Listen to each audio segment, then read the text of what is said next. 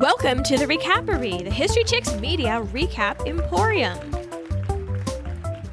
Today, we begin our coverage, so exciting, of the masterpiece adaptation of Louisa May Alcott's classic, Little Women. To get some background on things we'll be saying throughout this show about, hey, doesn't that sound like Louisa May Alcott's life? If you have time and inclination, what I would do is go hit our other podcast, The History Chicks, where we covered Louisa May Alcott. The book Little Women is amazingly biographical, idealized biographical. This movie peeled back a little bit of the frosting of the book to expose a little bit more of the source material. So Marmee perhaps is not your Susan Sarandon angelic person full of calmness and serenity from the most famous 1994 movie adaptation that we will probably refer to quite a bit during this episode, but more like Louisa May Alcott's real mother, Abba.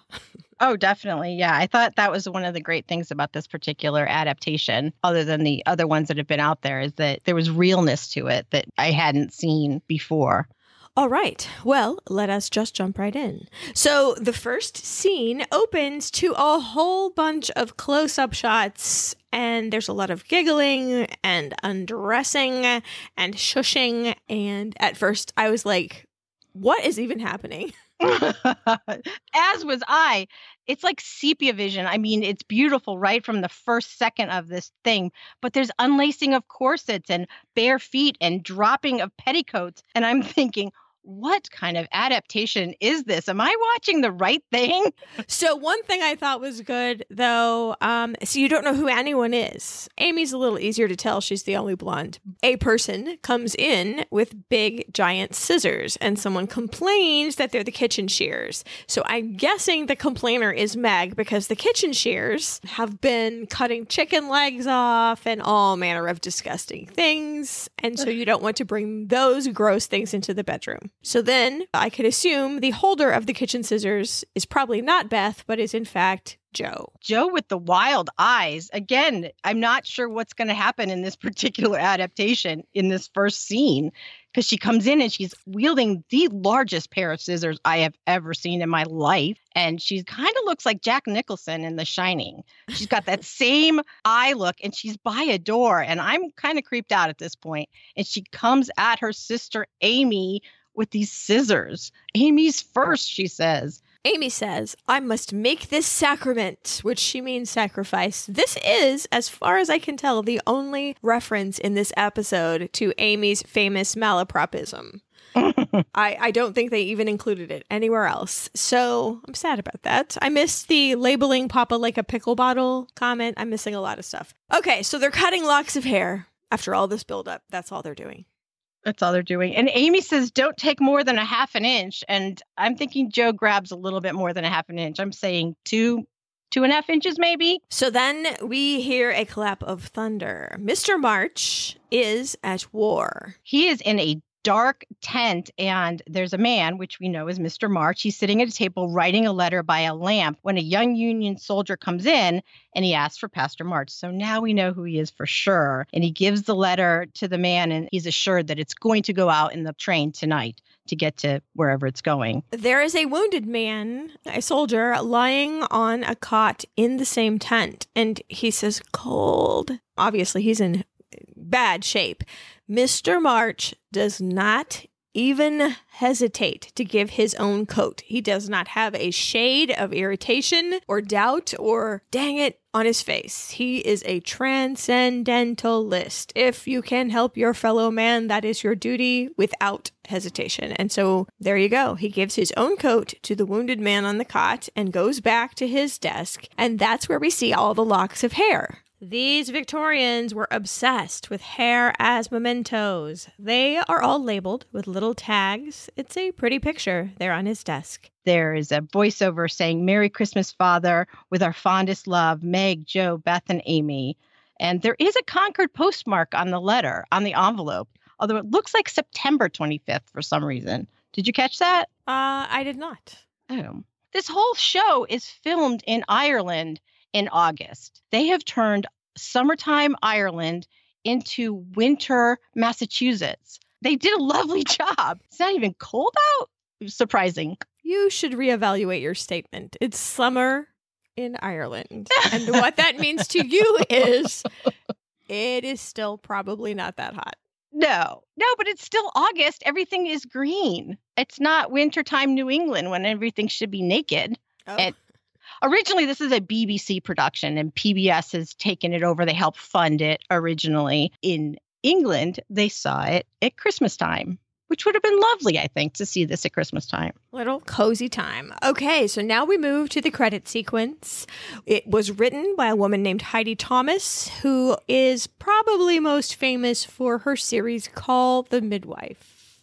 Mm-hmm. And she's also written for Upstairs, Downstairs. So this is like her genre, historical dramas. With lots of young women. With lots of young women, yes. Speaking of dealing with young women, the director, Vanessa Caswell, is probably most famous for her work on the movie 13. It is produced by Susie Liggett, who had produced several episodes of Doctor Who, as well as the Sarah Jane Adventures, which is a Doctor Who spin-off series, or it was. Perfect for this. So there is a quick shot of Jo chopping wood, and then the curtain, so to speak, opens. We open to the same scene as the opening of the book. Christmas won't be Christmas without any presents, says Jo. But I have to tell you, there is a giant element missing for me. I miss the whole Marmee present thing. No gifts for Marmee. I'm having a very sad face. That was one of my favorite parts of that opening scenario in the book. The girls are going to spend money on themselves and then realize, wait, we're being super selfish. We should all buy presents for Marmee and hide them. And it was so cute. There's a lot of that in this show where the original intent is gone because they skipped it for, narrative economy. So yes, I missed that part too, because it doesn't say that they're making any sacrifices for Christmas. It's just like, we all agreed, we're fine, as long as we have Marmee and Father and each other. So a lot happens here. Exposition, mostly. They've crammed a lot in. Jo has a messed up dress. She has sticky gloves. Jo is antisocial but lovable. She wishes she could have gone to war with her father. No, you do not. Trust me. Amy thinks that war means you sleep in a tent, you drink out of a tin mug, and you eat disagreeable food. To a lot of people, frankly, that is a fun weekend in their Airstream. And then Jo, this is book Jo and movie Jo, says, being born a girl is the most disappointing thing that's ever happened to me. So we kind of hammer in the fact that Jo wanted to be a boy. Jo likes boy stuff. This first scene, tell me if you think so too, is like a play. It is pretty clumsy to me. Mm-hmm. Stilted. I agree. But the set design cannot be beat. There's paper chains. It's so homey. It's so lived in. There's lots of layers to what is sitting around, and I can really believe that people have lived there for a long time. So that part is awesome. I just don't know how they could have changed the first scene anymore, but it's really... So you say you were put off by the opening montage, and then I was too, and it kind of rolled over into this first scene, and I thought, oh no, I'm feeling very doubtful. Mm-hmm. That I'm going to like this. In their defense, the source material is also, to our eyes, not as dramatic as contemporary novels are. It's very much like they showed it. It's play-like, I think. There's not a lot of depth of character, especially at the very beginning. I don't know. I guess they did this okay. I liked it better than the opening scene, that's for sure. This was actually pretty spot on with the book. So I'm going to just describe how the four girls were described by Louisa May Alcott. Meg is the oldest. She's 16, plump and fair. Jo is 15. Her hair is usually bundled up into a net, but it is her one beauty. Beth is 13. Her father had called her Little Tranquility. She's smooth-haired, bright-eyed, and she seemed to live in a very happy world of her own. And Amy, the youngest, is not given an age, but she's described as a regular snow maiden with blue eyes and yellow hair curling at the shoulders, always carried herself like a young lady, mindful of her manners and looking like Nellie Olson. I added that myself. However, if Beth, as in the book, is 13 and Amy is younger, Amy is at the very oldest 12 years old. Mm-hmm. And the actress Catherine Newton, who plays her, is 21. And I think it shows. Sorry. Yes. Yes. I think that is bad. Also, those kittens are going to burn themselves up in that fireplace, and I am full of anxiety. Okay, moving on. A lantern approaches. It's Marmee. And it's Orchard House. 2 big stars of the show, as far as I'm concerned. It is Orchard House. Jan Turnquist, who is the executive director of Orchard House, which is where Louisa May Alcott did her writing, and it's a museum now in Concord, Massachusetts. She was on the set as a consultant for this particular series. So Orchard House is very authentic looking, and that alone made it delightful for me. So a carriage passes. It's Laurie. We know, if we know the book, we know that's Laurie.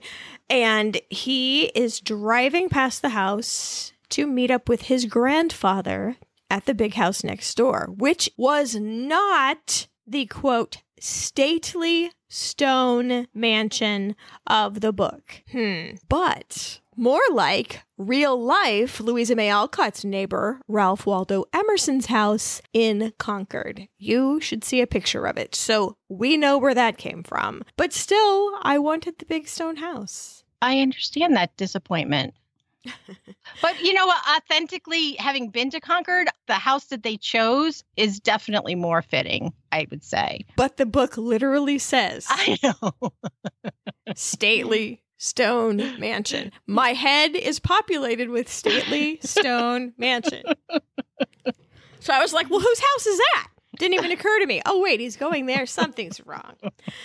Marmee has just gotten back from the depot where she's been putting together, I assume with other ladies, boxes of, quote, soldiers' comforts, of scarves and socks and mittens, usually jelly or a jar of pickles. Soldiers used to cry over a jar of apple butter. It meant the absolute world to them. We talked about that during the Clara Barton podcast.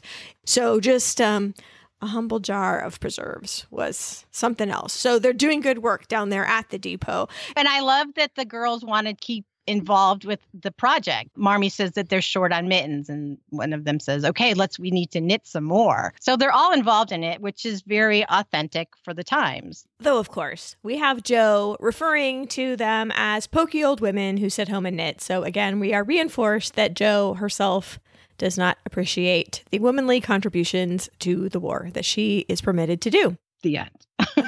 Okay.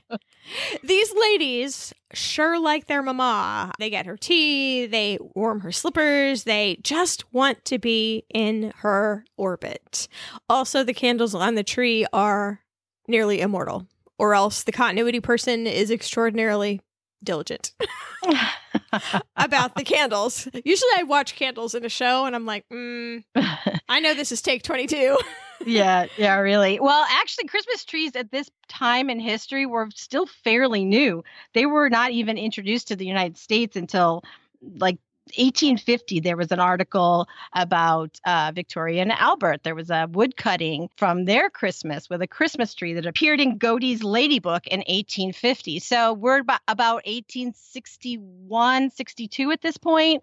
So this is still a new thing, this Christmas tree. In the United States, Christmas wasn't even a national holiday until 1870. Jo says that Aunt March hasn't mellowed out for the holidays, which sounded odd to me. The American Heritage Dictionary says it's from, quote, the late 1900s, by which do they mean 1994 or the late 1900s? Do you know what I mean? Either way, it's 40 or 130 years too early for Jo to say mellow out. Ooh, it is. Laurie arrives at the fancy house next door, the inappropriate wooden house, with the nice flocked wallpaper. So the neighbors are more fancy, certainly less cozy, and we see 2 servants dealing with the luggage. This mean voice from upstairs says, "You're late, Theodore," as if he had control over what time he arrived.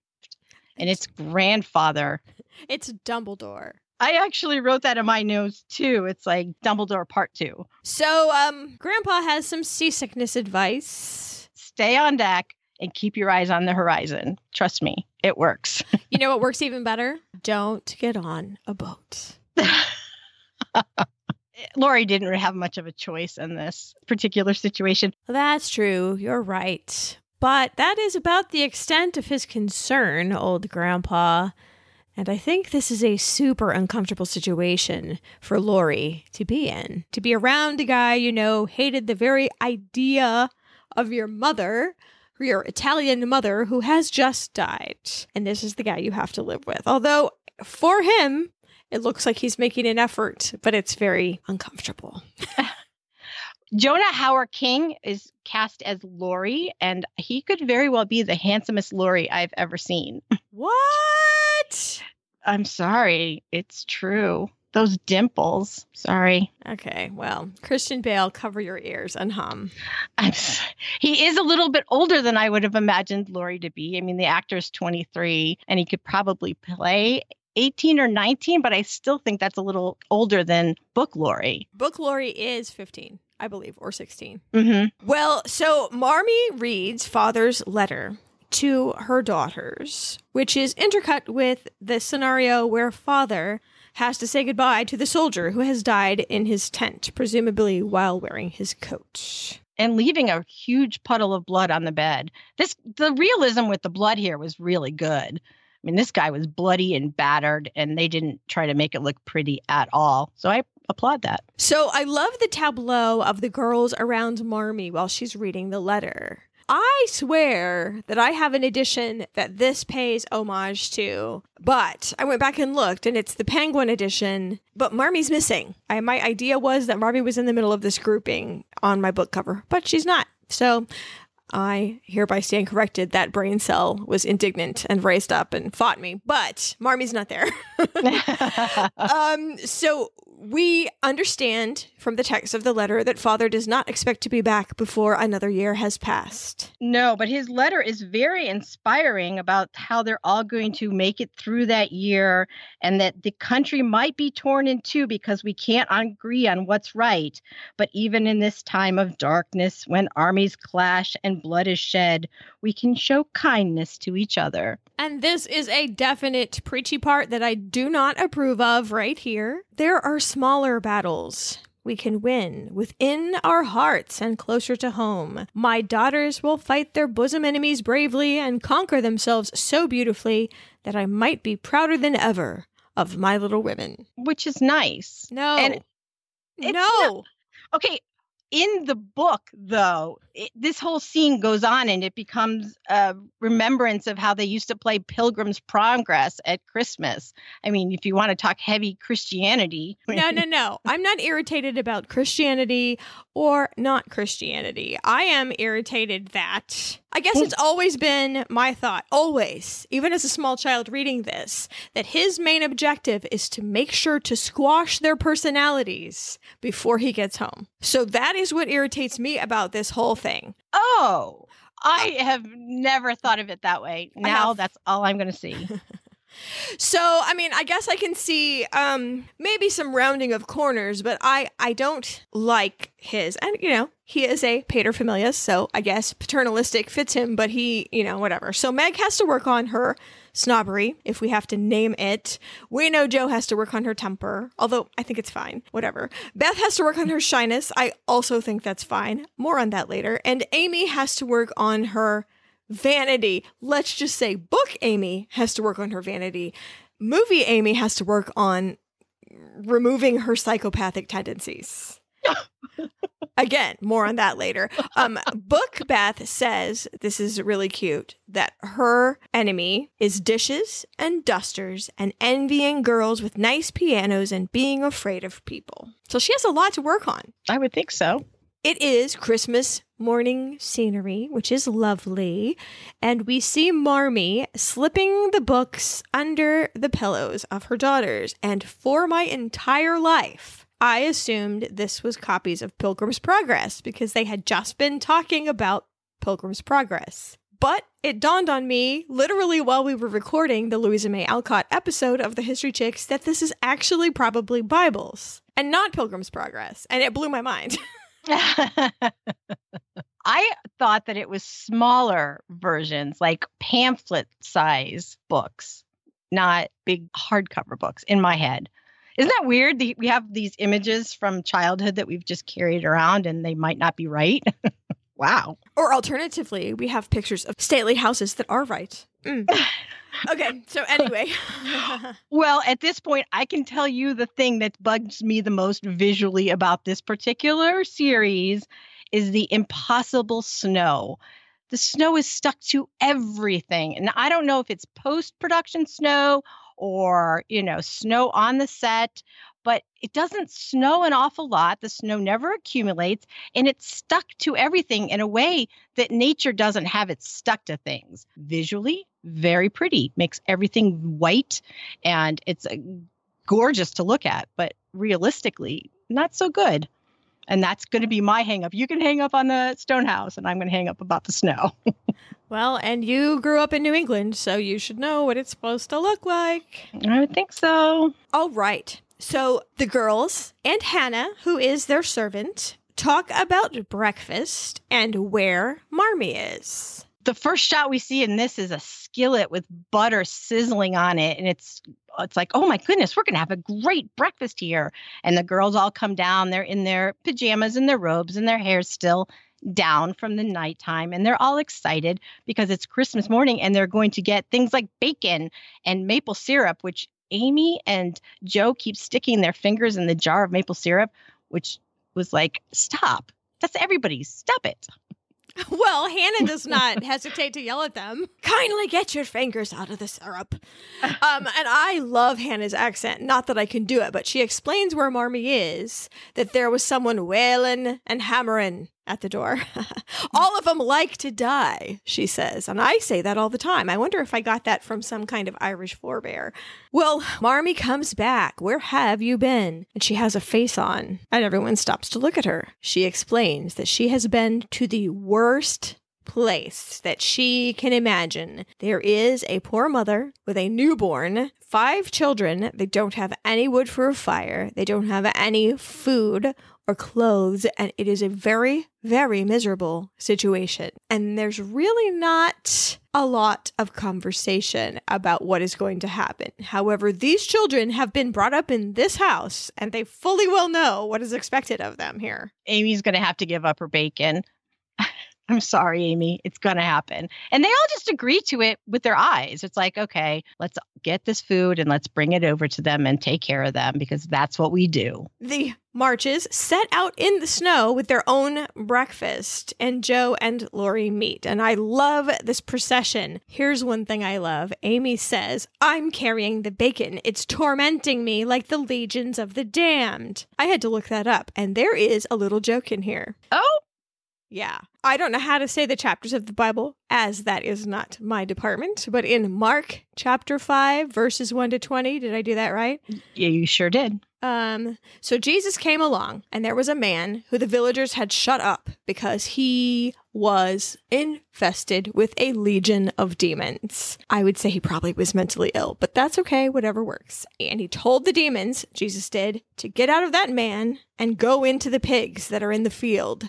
And then Jesus drove the pigs over the cliff. Now, I don't think there was compensation for the pig owners. That is a very problematic story. But the fact that she is smelling the bacon and saying it's tormenting her like the legions of the damned. The legions of the damned are pigs. That is very funny. That didn't occur to me. But as far as a reward for the farmers, if they had witnessed it, they got eternal salvation. So eternal starvation, because they ain't got no more pigs. Okay. So we don't see it, but I wonder if Meg is afraid that people will see this unconventional parade and judge it. Mm-hmm. She's the only one, really, that can remember how rich they used to be. And I think her goodness and her desire for worldly greatness are always in a battle. Always in a battle. And I'm glad the goodness wins because, but I can just see her going, oh, please be sleeping in all of my lady friends. Anyway, Laurie comes out. He's got a soccer ball. He comes out of the gate. I'm so sorry, miss. I could have broken your... And then he's like, coffee service. Okay. Just a scene or two ago, Joe can't even cross a room with a cup of tea and a small pot without tripping. But I'm supposed to believe she's carrying this whole tray with this big pot of coffee and these other bowls of things across town on snowy streets without tripping or spilling anything. Yeah, the whole time I thought there was going to be chaos happening. Yeah. Jo tells Lori that she just wants to drink all the coffee. And I heard that. I was like, she is a writer. Well, in the book, that was a big treat. They only had it at Christmas. It was expensive, very expensive. And so they are literally giving up something they don't have very often. She's pretty cheerful about being clumsy, though. She tells him about their mission, but she's not a fine lady. He's so freaking cute, by the way. He explains that his grandfather gave him this soccer ball, so he has to pretend to be having fun. Okay, he just came from Europe and he's playing with a soccer ball. And I'm like, soccer? Did we call it soccer back then? Would Lori have called it soccer? Apparently, we were playing soccer here in the United States in the 1860s. And the word soccer actually comes from England because there was two different kinds of football. There's the rugby kind, and then there was an association football. The rugby kind became rugger, and the SOC and association became soccer. I keep seeing this reports of this Stefan Sermansky from the University of Michigan who researched all this, and all it says is they took the word association and made soccer out of it, but it came from Britain, and then they didn't like that the Americans were using it, so they went back to football. The end. And Mr. Lawrence is ahead of the time, too, because it didn't actually become big here in the United States for another 40 or 50 years. So he's a trendsetter, Mr. Lawrence is. Or, in a more linear fashion, we just gave him a ball. You know what I'm saying? Because he's a boy. It might not be that deep of a thing. I'm just saying the set designer might just have given him a ball. Yeah. Here we are, like, analyzing soccer and, etymologies and this and that, but it could just be like, oh no, what will we have him do? Give him a ball. So the girls go through town to the Hummels' miserable house. It really is wretched. A back alley that you can tell Jo didn't even realize existed. It is like 7 levels worse than these girls had imagined. No presents, honestly, at this point seems like first world problems now. They had butter, they had bacon, they have a servant, they have plenty of firewood, they have clothes, they have shoes, they have a blanket. All of them are appalled. All of them. And they're just standing there with their mouths open. And Marmee realizes, okay, that's awkward, and starts giving them jobs. Yeah, I thought Marmee's, the way she handled this, like, this is their life. Don't make them feel bad about it. She didn't even have to say that. Just by treating the family as human beings like they were, like she would treat her next door neighbor.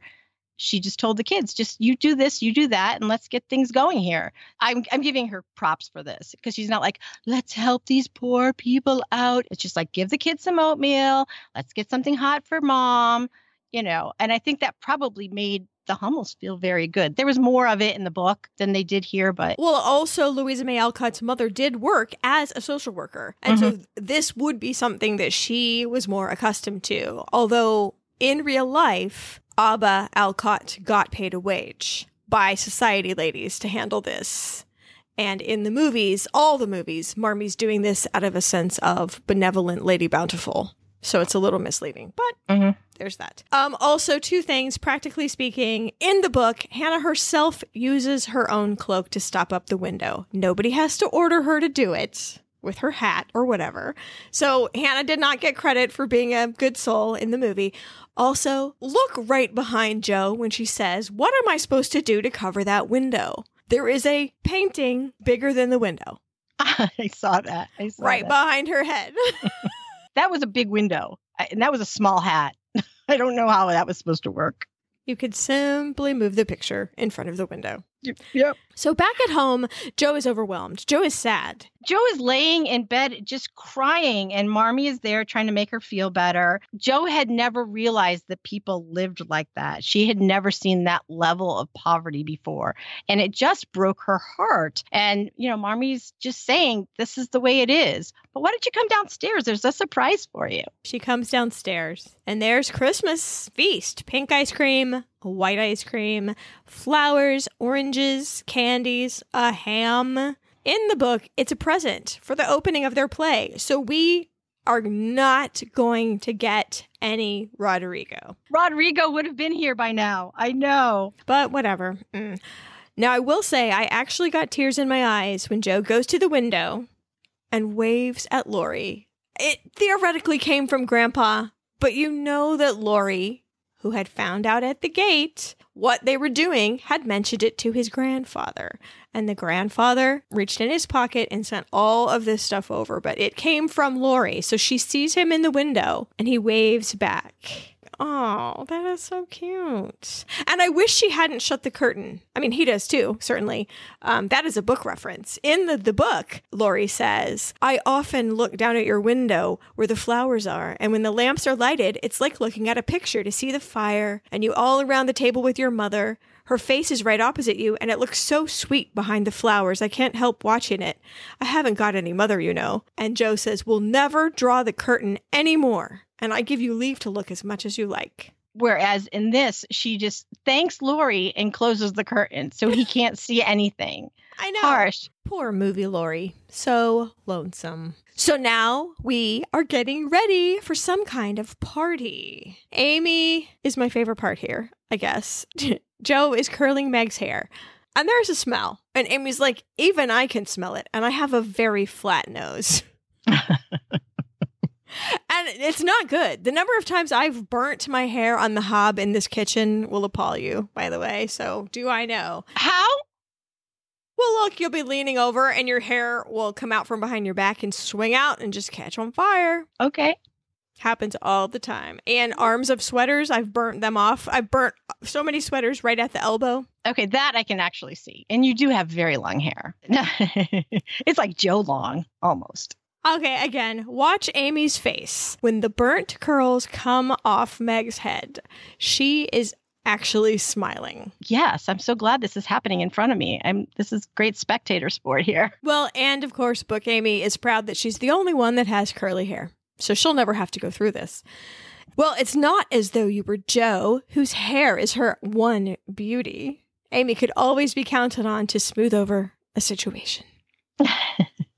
Over at the Lawrence estate, Laurie plays the wrong piano. Okay, so Laurie comes down. He's ready for an evening. You know, he's got his white tie and tails on, and he sees a piano in the hallway, and he opens it up and starts playing. And again, the thunderous voice of his grandfather comes down the stairs. Not that piano. If you must play, there's a concert grand in the drawing room. Nobody plays that piano anymore. And I don't permit it. Well, and Laurie's confused a little. He apologizes. The whole setup's new to him. He's not sure why this piano would be off limits, and we don't know, as the audience, either. And I'm sure this is meant to be super cryptic. Moving on. Meg and Joe are walking to the party and making some deals. Meg suggests that they swap gloves because we know Joe has the lemonade-stained gloves, and they're really ratty. So Meg would like one nice glove and one ratty glove for each of them, which I thought was fair. Although I don't understand why she cares at all. Joe will go with no gloves and she doesn't care. And Meg's like, you cannot. Proper ladies do not go to balls without gloves. And of course, Joe's position is, I think we have established I am not a proper lady. But if it's that important to you, and Meg says it is, fine. Then we'll do this thing. I think Meg believes that her job is to help Joe along and help her become more of a lady. So that's kind of fitting, I suppose, that she would do this lesson. I mean, in the book, to be a lady, you'd have a nice handkerchief, neat boots, and gloves. So, yes. And in that vein, Meg devises another signal. If Joe is acting tomboyish or in any way inappropriate, what are the chances? Meg is going to raise her eyebrows in ladylike fashion if she catches Joe doing something that she oughtn't to be doing. Fine. Well, when they're at the dance, Meg's eyebrows get a workout almost immediately. Meg is dancing by, and Joe is standing with the wallflowers and not smiling, because that is super fun. To watch people dance and be forbidden to do so is super fun. So, yeah, she goes by and raises her eyebrows. Smile, smile. Ugh. I love that Joe has her dance card on her wrist, even though there's nothing in it. She has no intention of dancing. We know she doesn't want to dance. She doesn't want to be there for the dancing part. Well, she's been forbidden from dancing because the whole back of her dress is burnt up. Did they mention that in this? During that initial scene, I can't tell how much they mentioned and how much I just happened to know, but Meg is actually mending her dress by turning the back panel back to front and sewing it back on her dress. So that's what she's doing, and I think the assumption is that if you've read the book, you know that the whole back was all burnt up. So I don't think they were specific, but I can't separate that because I know the story so well. They were not specific because I was looking out for it. Because I know that they talked about it in that first scene. I got that. And I'm like, oh, so they're starting to lay the groundwork for the burnt dress at the party. But there's really no mention of it. They pull the back of the skirt and look at it, but it's not, they don't talk about it. If you don't know the story, you don't know that her dress is supposed to be burnt up. So the movie is kind of making it seem like she is a voluntary or involuntary wallflower for dance purposes with nothing to do with a wardrobe malfunction. Exactly. Well, in any case, Jo goes off to find a less conspicuous place to be bored. And as she goes away, we see Meg go by, and good job getting the right flag. We see the flag with the circular stars, prop department. 10 points for you. I thought this was also another example of how the costuming of this particular series, it was wonderful because the March girls' dresses are a lot plainer than some of the other young ladies in the room with more ornate party dresses. You can see the differences, but they didn't like hit you over the head with, oh, the March girls don't have a lot of money. Right. So now Meg comes to find Jo where she's hiding in the amazingly realistic retiring room.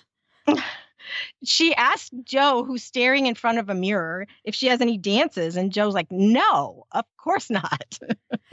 And bless them, they had Meg tinkle on camera. The historical accuracy is epic. The one time that I've ever seen anyone casually go through and simply tinkle while she's talking to someone.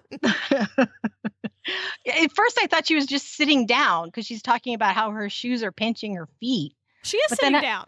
Yeah, on a chamber pot. And that's actually what was in these retiring rooms. It was like the lounge for the women folk to fix their hair and tingle. So, yay.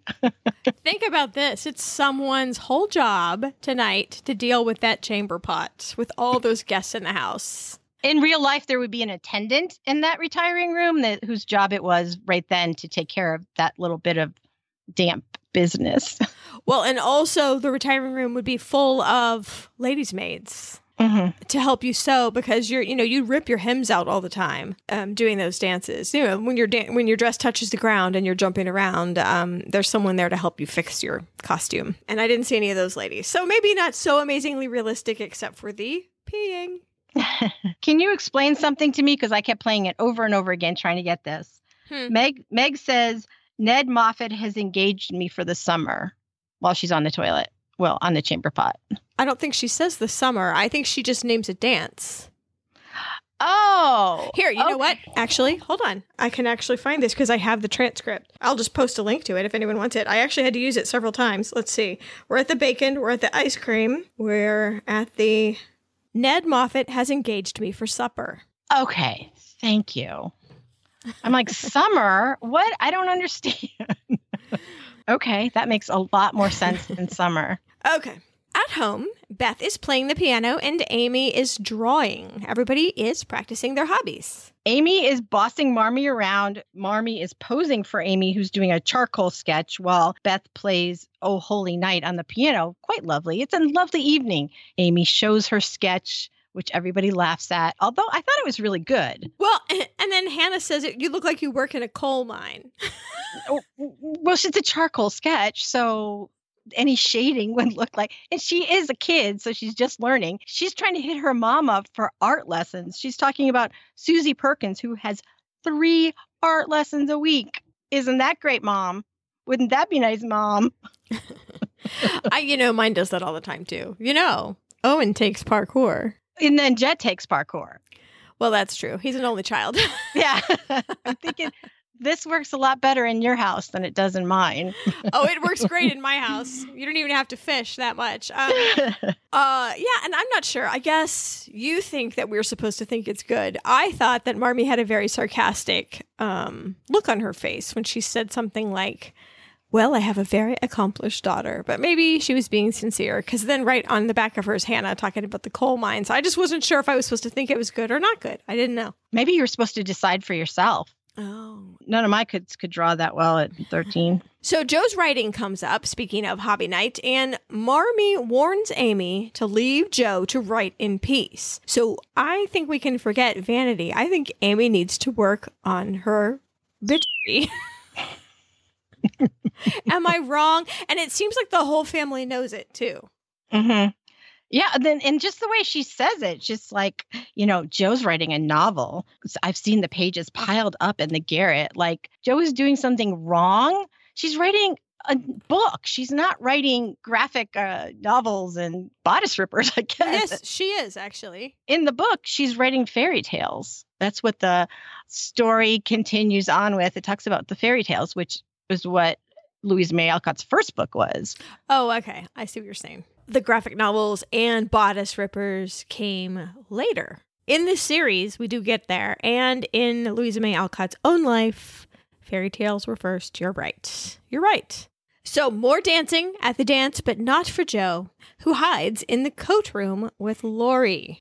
They're sort of cute. Again, though, this scene, not all the show, but this scene seems like a play to me again.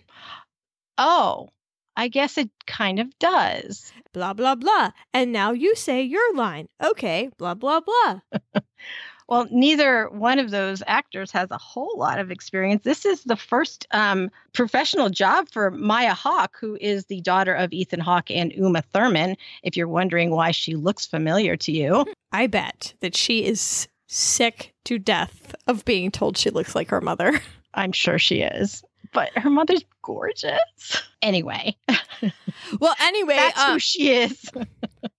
So Laurie does need a tutor, especially in French, because he does say, among other things, salle de fumée, which is not how you say the smoking room, but that's okay. I love the whole concept of Laurie looking at them wistfully out of his window, not knowing who's who, knowing their names, which is actually very book accurate, the little fair one or the little dark one. And they're having a pretty good conversation all about his education and this and that. And then Meg comes in and she starts talking immediately, thinking it's just Joe. How did she find Joe in there? I don't know. I turned my ankle on the gallop, which is another dance. We'll have to post a video. And it looks like super fun, but you do jump around. And if you've got really, really tight high heels that you got out of the charity box, you might sprain your ankle. I like the way that Joe reacts, though. It's just such a sister thing. She's not like, Marmee would be like, oh, my child, let me fix your ankle. She's like laughing at her. It's like, we need a stretcher. Ha, ha, ha. I think Joe always takes pains to poke at Meg's pretensions on purpose. I mean, do you think she does it on purpose to be perverse? I'm going to bypass the knitting basket and get the kitchen chicken leg shears to cut everyone's hair.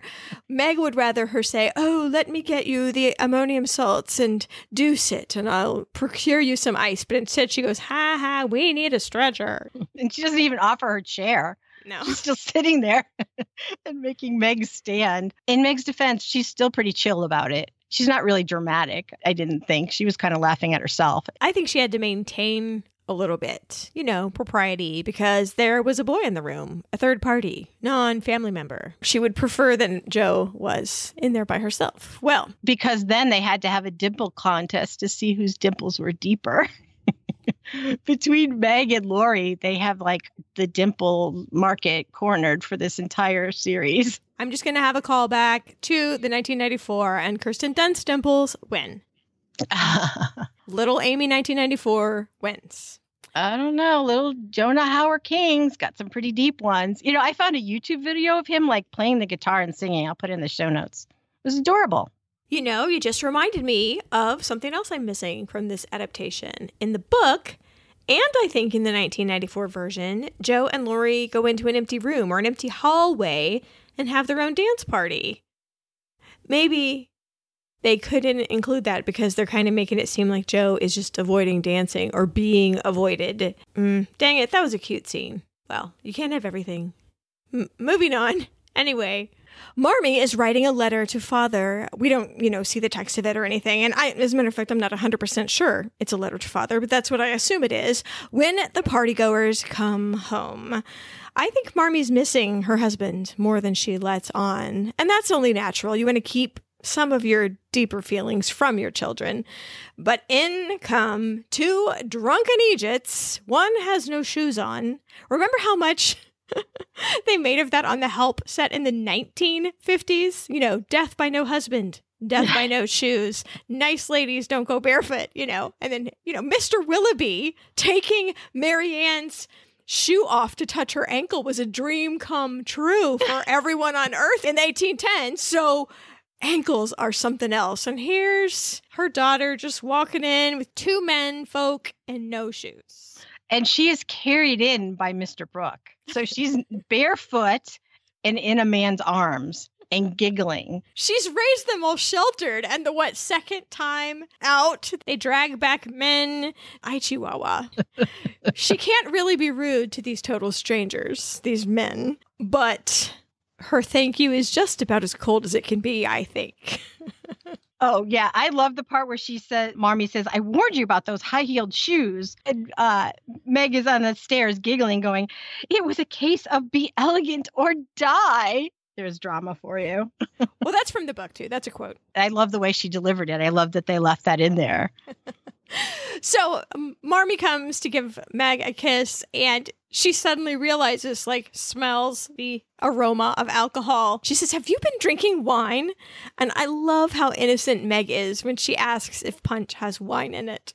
It's so obvious that she was so innocent. She was just thirsty. She's the one that was dancing. So she probably drank more because she was tired. You needed refreshment after the Redowa and all this stuff jumping around. Joe was just sitting in the closet. That's right. Oh, and she grabs her mother's hand, and the mom can't be mad. Because it's just literally so obvious that Meg didn't know there was wine in the punch. Yeah, no kidding. And she eye rolls. Marmee eye rolls, and I'm like, that's very universal still. That's very relatable. And then across the hall, Joe and Beth are very cozy in their room. And I like this way of explaining that Joe and Beth are close. And also that Joe's not very maternal. She has chopped the top of her doll's head off, and Beth found it in the rag bag and saved it, etc. We like the little book notifications that we get in this scene. I do like that Beth is perceptive enough to think that Laurie is a very lonely person. And Joe looks at her, and you could tell, I'm not a lonely person. I have you. It's pretty cozy and nice. Mm-hmm. And it's really obvious of Laurie that he's stalking this entire family if everybody knows that he's staring out the window at him all the time. The stalking of the Marches. So the holidays are obviously very, very over. The first thing we see is Hannah unceremoniously dragging the Christmas tree out. So in the book, that dance, the dance they just left, was held on New Year's Eve. So I'm guessing this is January 1st, business as usual? I would assume so. Although I was so hung up on who's going to get that tree. Do they have trash guys that come? I don't think so. Well, this is organic recycling time. Probably that she's just going to have it for kindling or something. I'm sure that anybody like the Hummels that wanted firewood would come get it. I don't think you have to wait very long. Maybe. In my town, we have a thing where you donate your Christmas tree and they put it in the lake because it's like a fish habitat. We have a huge lake here. Oh, and I think here they chip them and then you can go get free mulch. Nice. Both very green. Mm-hmm. All right. Well, Amy cannot find her shoes. Her voice is piercing as heck, and I want to punch her. Marmee, Marmee. She says 9 times. Marmee is every mom on earth. If you didn't put your shoes away, do not expect them to stay put. She's mad, and I'm like, woo, this is realistic, Marmee. Susan Sarandon would never say that. No, she would. What do we need to learn from this, children? Yeah. Beth is on the couch with a headache and she's like, suck it up. You can't take anything for it. And Meg has another headache because she's hungover, right? So she tells her, just go outside and walk around. It'll go away. She wants everybody out of the house. She wants her morning back. She's had them there for too long. She needs, this is so relatable to me. Maybe this was me, putting myself in the situation. It's like, get out of the door. It's Monday morning. Everybody out, out, out, out. Well, also, I don't think Beth has a headache. I think Beth has her period. You know what? I thought so too, but they said headache, so I went with that. But yeah, I agree. Because doesn't she say something like, it happens to all of us or something? She said all girls get headaches. You'll just have to bear it. I don't know. So yes, I think that was a euphemism, which is why everyone else has to rush around and Beth is allowed to lie on the sofa. Meg, on the other hand, could use Jackie O's sunglasses and a big fat cheeseburger. Baby's first hangover. So she wants to take some belladonna, and I looked that up. Guess what it's also called? Deadly nightshade. It is. It was used by Agrippina the Younger to have Emperor Claudius poisoned. Or not, because we talked about that in the Agrippina episode. Thank you. Let's just say someone used it in Roman times. Many people used it in Roman times. It was a tough place. And I guess almost all medicine is probably poison in certain doses. So the fact that you can use deadly nightshade as medicine actually seems reasonable to me. I think it's an ingredient in the drops that your eye doctor gives you to dilate your eyes. During the Renaissance, women used to use belladonna eye drops to give themselves that permanently far-sighted, vague look that was so fashionable. On a regular basis and make yourself go blind. The end. Don't let Marmee and Louisa May Alcott trick you into thinking this is some sort of harmless substance. Belladonna is actually so poisonous that just a couple of berries could poison a child and just a few more could kill a grown adult. So I would definitely not use literally garden variety belladonna for anything. It is an ingredient in some modern medicines, fine chemistry or whatever. But as to just wantonly taking the plant and doing things with it, I would definitely stay away. So there's a little warning from me to you, despite the frivolous nature with which these characters seem to be taking it. So, I like how she loses her temper. Book Marmee just says, please, calm down. I need to finish my letter. And she scratches out like the third sentence she has messed up. That's as far as she goes. But this one's like, go to school, go to work. I kind of don't like it. Though, I will say it's much more like Louisa May Alcott's own mother, Abba, the person Marmee was based on. But, hold it together, Marmee. You're an idealized fictional character here. I'm not sure why she's rubbing me the wrong way. I think I needed a little more serenity and a lot less Abba Alcott. That's what I think. All right, so Jo arrives at Aunt March's. Aunt March's house, which is not as grand, again, as I had pictured in my mind. Aunt March's house just looks like my house. I guess I want some sort of castle-y thing or a big brick house. I don't know. No, I agree with you on this call. Definitely. I wanted something that was more away from the road and less homey. I do love Angela Lansbury, though. My child walked through and said, are you watching Nanny McPhee? Which I had a hard time remembering. And I was like, oh, yeah, Angela Lansbury did play functionally the same character, maybe a little bit more cartoony in Nanny McPhee. Do you remember that movie? I do. Good call, Jet. Yeah, I loved her in this role. I thought she was great. I mean, the woman's in her 90s. Well, she's good for this part. So she asks her niece, I assume you had a good holiday with your family, the homespun pleasures of the hearth. Made me laugh. It's like she's trying to be friendly, but she's kind of like being snotty. She explains that her parrot was very grieved by your absence. Likewise, says Jo. Not likewise. She wishes that parrot would die. Because Jo is standing there in this room with this ginormous parrot on her arm, just kind of looking at it like, okay, he's going to peck me anytime now. Yeah, it's like when you're at a party and those people are like, our dog likes you. And meanwhile, this big mastiff is fixing to bite you. Beth is very shy, as indicated before, and Marmee is trying to get her to face her fears. The two are doing their daily bread making because we need to make our own bread in this era. And they talk about a letter that Mr. Lawrence had sent inviting Beth to come over and play the grand piano in his house. That's just wonderful. It's right next door. Beth loves to play the piano. It's a perfect fit. But Beth is anxiety girl, and she is just not up for it at all. And Marmee says, if you don't engage with the world, all you'll be running is your own prison. I disagree with this whole premise. Bullying a shy person And sort of explaining that she's letting her father down is no way to get a shy person to participate. Maybe jumping in the deep end was considered the best practice in 1863, but why does she have to engage with the world? What difference does it make? She does not, is my opinion. I agree with you, although Beth is realizing that her anxiety is something that she has to deal with, and she calls it one of her bosom enemies. She feels like it's something she needs to overcome. Only because people keep telling her that.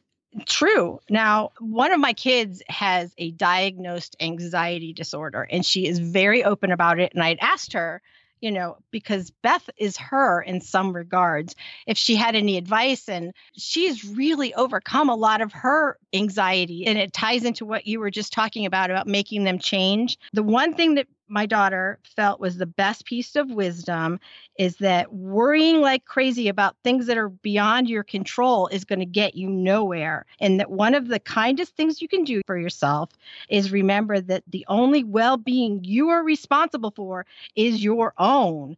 And it's hard and it takes years to figure out how to do it.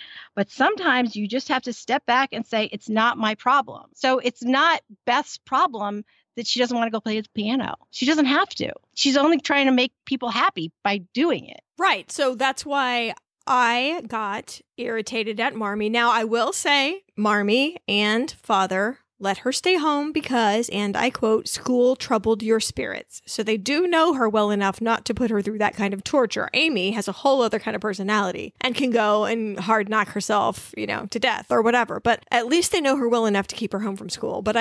And maybe Marmee doesn't think it's that much pressure. It's the old man that lives next door. How hard can it be? I think she's losing her patience. Mm-hmm. Well, as a parent of a kid with anxiety issues that you just can't relate to, you think they're just being stubborn and you try everything in your arsenal. And some things are really fails, like trying to force your kid next door to the old man's house. That's a fail. But some things you do are successful, like waiting them out and letting them make their own decisions. So I think that's a very realistic parenting quality that Marmee has here. She's doing a fail, that's for sure. But it's something that any parent of kids with anxiety disorder would do. And I'm diagnosing Beth here, but that's what I think she had. She also has a good accent, too, because this actress is as British can be, and I caught none of it. I know, me either. She is so good. I am sorry, Claire Danes. This Beth wins. I mean, triumphs over you. Completely agree. She's more awkward looking than Claire Danes ever could be. She's more waifish looking, which is fitting for the story. As much as I love Claire Danes, I thought she was miscast in that role. Mm-hmm. We get a sense of what life is like over at Aunt March's house. Joe is on the sofa. This room is very formal. There's these huge lamps that look like ladies' hats flanking the sides of this sofa. And she's reading to Aunt March, and she looks like she's falling asleep, Aunt March is. So Joe kind of slows down herself and yawns. And that's when Aunt March realizes she's stopped talking, and she wakes up and admonishes Joe right there on the spot. And I am sorry to say that I actually found some of Belsham's essays quite interesting, which probably says a little bit more about me than it does about Belsham's essays. But no, not the part that Joe's reading, which is, boring, I guess. She says, in such times of dangerous trial, many would be deterred inquiring into and embracing the truth, which is, of course, perhaps not the most exciting reading material. But in the book, Jo takes the opportunity of her aunt falling asleep to sneak out a book called The Vicar of Wakefield by Oliver Goldsmith, which I can heartily, in fact, recommend. It's a classic that not very many people have read, and of course is now making me crave gooseberry tarts, which figures prominently in the story. I actually think they sell gooseberry pie filling at my local grocery store, so I might have to take care of that. But the movie does not go into all that for reasons of narrative economy, of course, but we will provide you a link where you can read the book yourself. It is certainly in the public domain as it is from the year 1766. Anyway, also, the lamp right beside her aunt looks so much like a hummingbird feeder that I was distracted the whole time. Like, why does she have a hummingbird feeder in her house? It's just a lamp. That was your lamp, and mine were the two that were by Joe. Excellent lighting choices there, set designer. Well, Aunt March is direct, I guess we should say. I should have taken Margaret on, not you. But Joe is equally direct because she just throws it back to her. And she's like, Meg already has a job. She's taking care of 4 small children. So Meg wasn't even available to help you. I love that she gave it back to her. Well, in the book, Joe often gets irritated and argues with Aunt March and then slams out of the house and goes home and refuses to come back. And Aunt March sends for her, like, please come back. I'm sorry. And then they make up and she goes back. So it's not out of the realm of source material to have Joe give it back to her, which I liked. I liked that a lot. You always forget that. You think that Joe's just like taking it all the time. She's not. Although I will say that Aunt March is ostensibly referring to Meg's job with 4 children, but she's actually referring to the March family. 4 children cause nothing but heartache, headache, and indigestion. And then she goes on to say, the stupidest thing your mother ever did was marry my nephew. He's filled his head with theology and philosophizing and didn't leave room for 1 grain of business acumen. Who does that sound like, History Chicks listeners? Pause for answer because you all know it.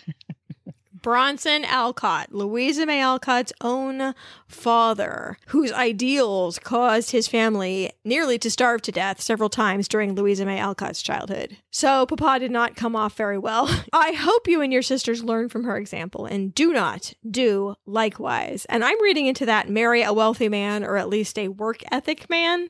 At least that last part is good advice. I completely agree. There is a glorious snowball fight outside. All the girls are home. They run outside. There's some more impossible snow that's covering every surface of everything you can see.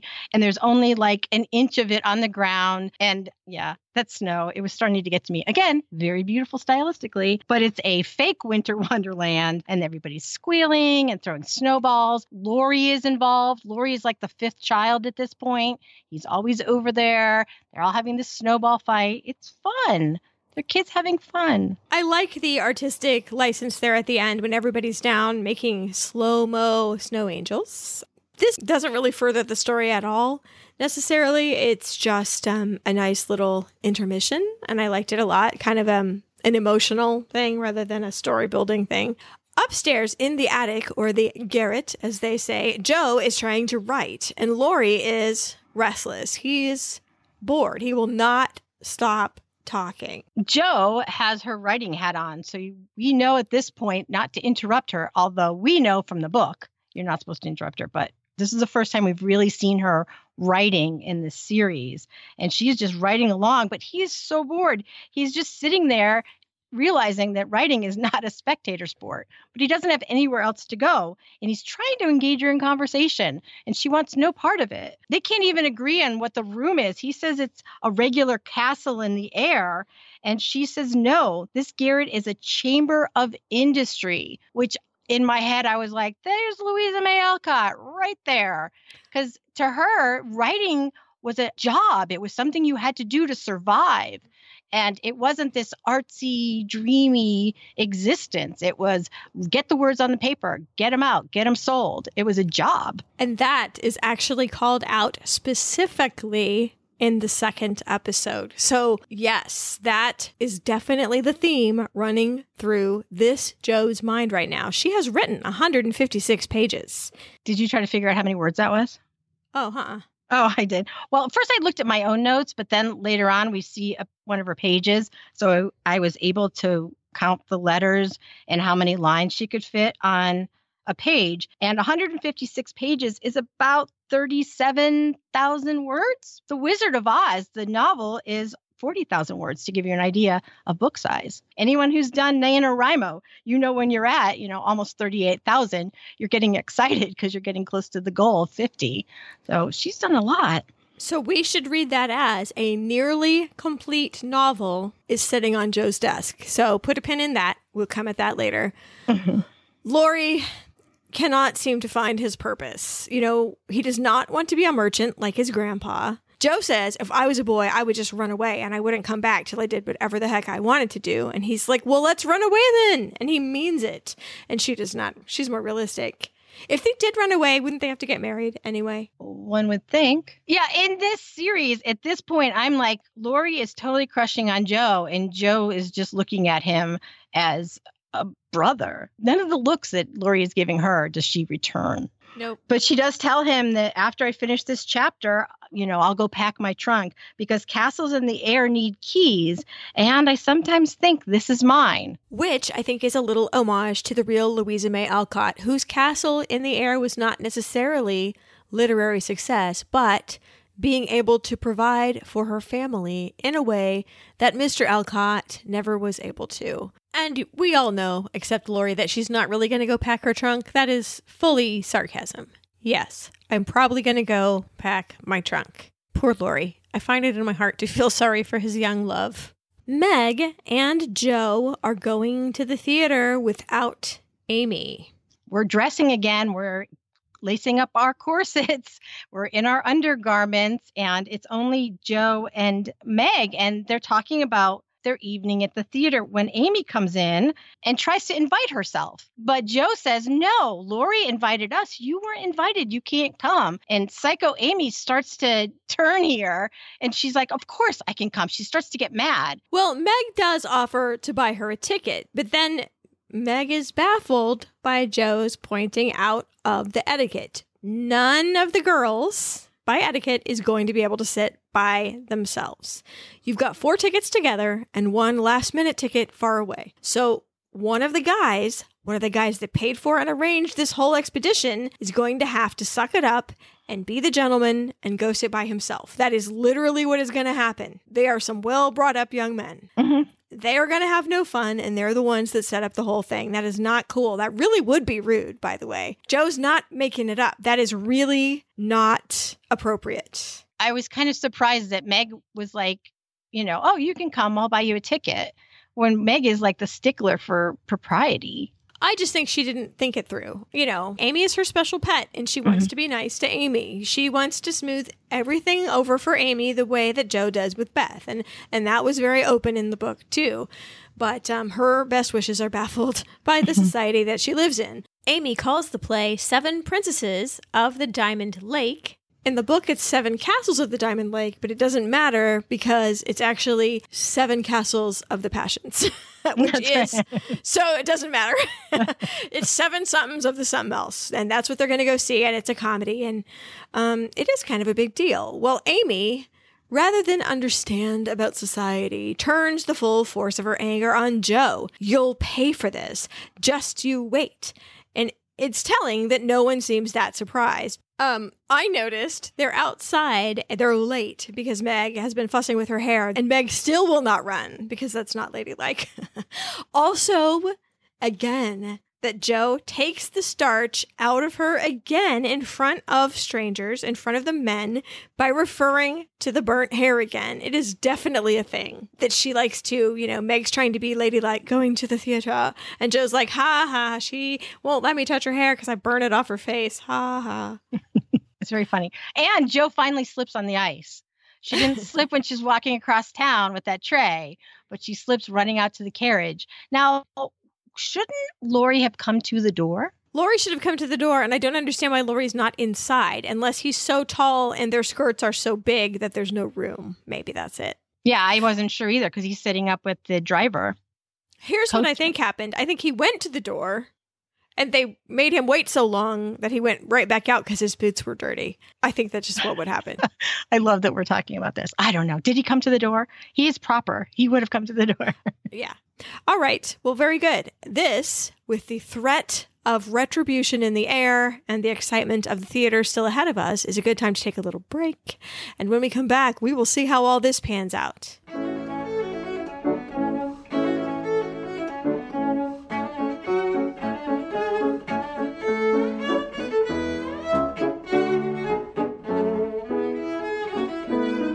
Beth faces her fears and goes next door. Or does she? poor anxious Beth. I just feel for her. She's sitting in the house. She's got her coat on. She has her sheet music in her hand. She builds up her courage. She walks with determination to the Lawrence house and stops and stares at it. The camera goes back and she looks so tiny in front of this big house with these huge pillars in front of it. I can feel why she feels anxious and nervous to go in. And Marmee watches the whole thing from the window. I think it's good that she doesn't interfere. She's probably holding her breath. Mm-hmm. Yeah, again, that she's trying anything she can. Just let her do it on her own time. That's a good strategy. And apropos of nothing, by the way, other than the fact that I first noticed it really in this set of scenes, the embroidery in this house is on point. I mean, I think in the book it was Beth who was so good at embroidery in the first place, but like Beth's bonnet ties, Joe's hat, Joe's cape, Amy's slippers, everything's got expert level embroidery on it. Mm-hmm. Joe's cape is quite a masterpiece. I mean, in one regard, it's kind of ugly, but in another, it's green with these big trim and embroidery down the front. And she has this weird cottage hat that she wears. I did like this about the costuming department. A lot of period dramas will give a wardrobe to their characters, and these characters wouldn't have a wardrobe. So they are always wearing the same hat and the same cloak, no matter where they go. And I really appreciated that. That is good. Well, okay. So Beth comes back and look at Marmee acting casual like she wasn't just at the window, but she's disappointed because Beth has come back without going in. My feet just chattered on the ground, she said. I sort of don't like how irritated she allows herself to seem. Like, all right then, keep on your cloak and your hat. You can go with me to the Hummels. Like, God dang it. I don't like that she's really open about her disapproval. It doesn't make Beth feel any better.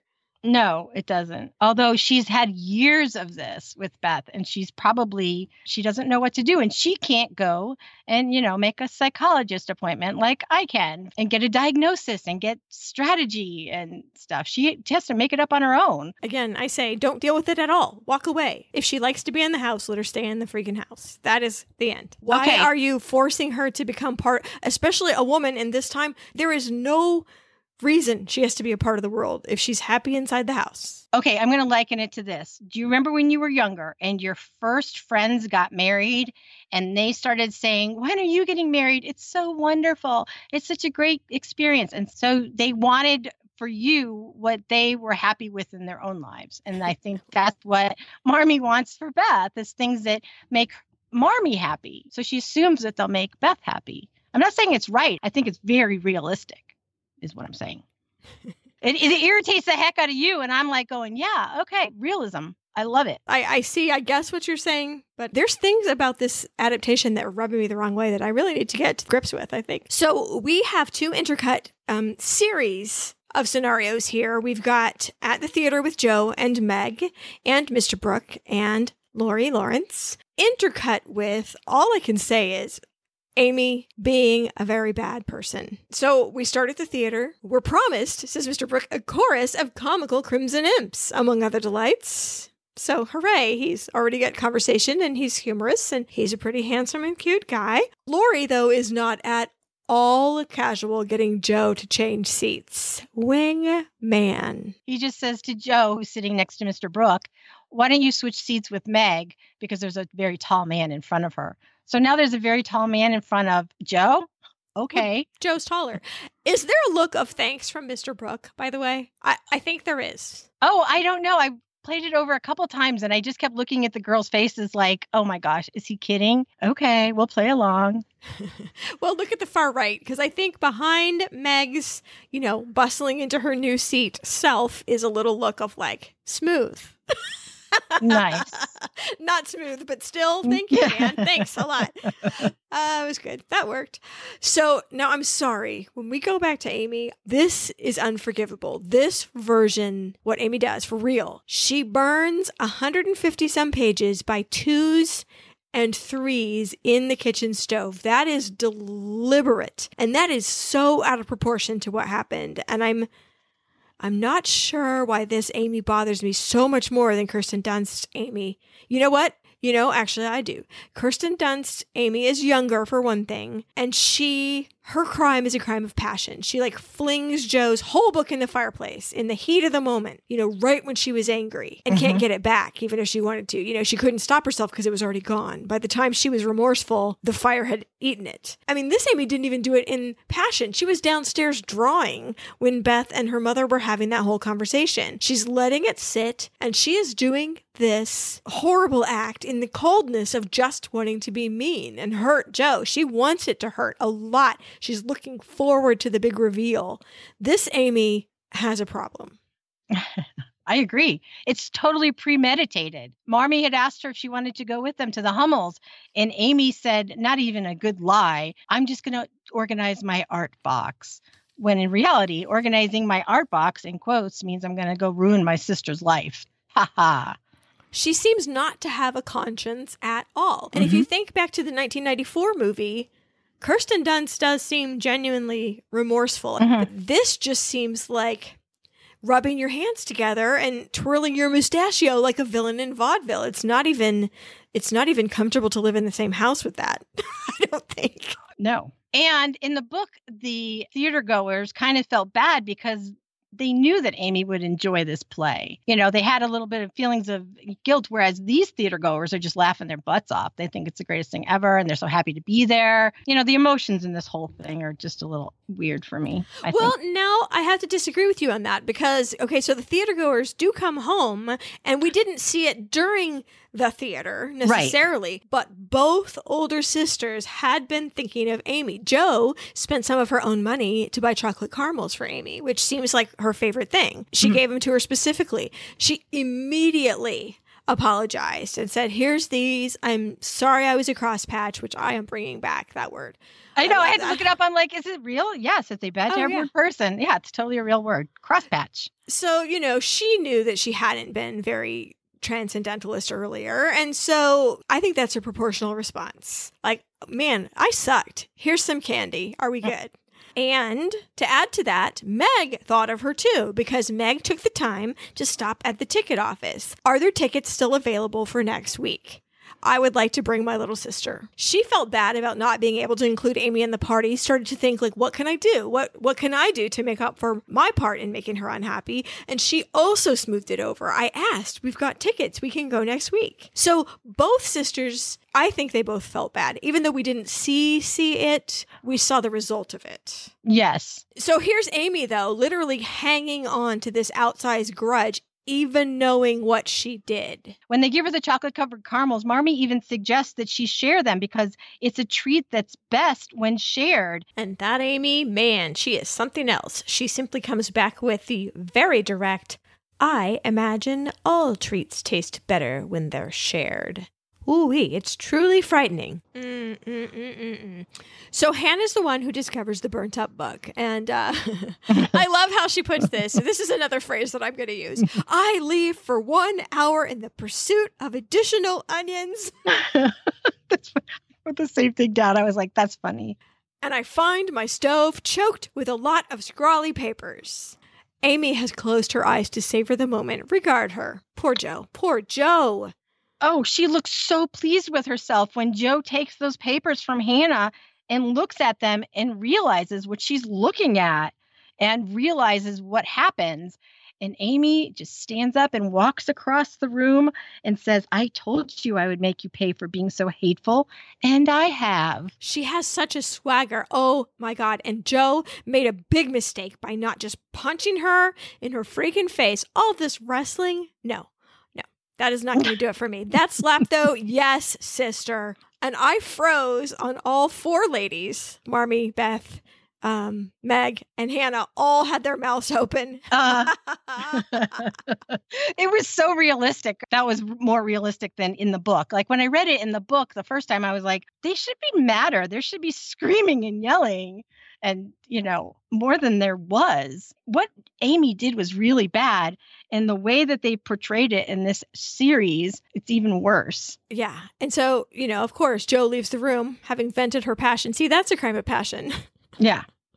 Oh, yeah. Hermione punches Draco. Jo punches Amy or slaps her. So Amy's only concern is that Jo hit her. She is amazed that no one is rushing to her defense with, the application of ice cream and sympathy. Even Amy's biggest fangirl, Meg, has abandoned her. And I don't blame Meg for abandoning her. That is an unforgivable scenario and a very selfish response. Marmee in the hallway is like, WTF do I do now? I love across the wall, you'll see the Marmee reflection. Like, I don't know, girl. I mean, there's no one to ask at all. Marmee is at sea with this. What does she do with this scenario? Oh my goodness. So Beth upstairs she's trying to be helpful. Can you just rewrite it? No, you can't. And Joe explains it to her that it doesn't work like that. The words come to her and they pass through her, and her job is to catch them. She can't recreate them because they're gone. They were on the paper. It's where she put them. They're not in her head anymore. The end. I completely relate to that. I feel so for Joe. I once threw away notebooks and notebooks of writing that I would give anything to get back. But it was just too late by the time I wanted them back. And I cried about it. And it was only my own fault.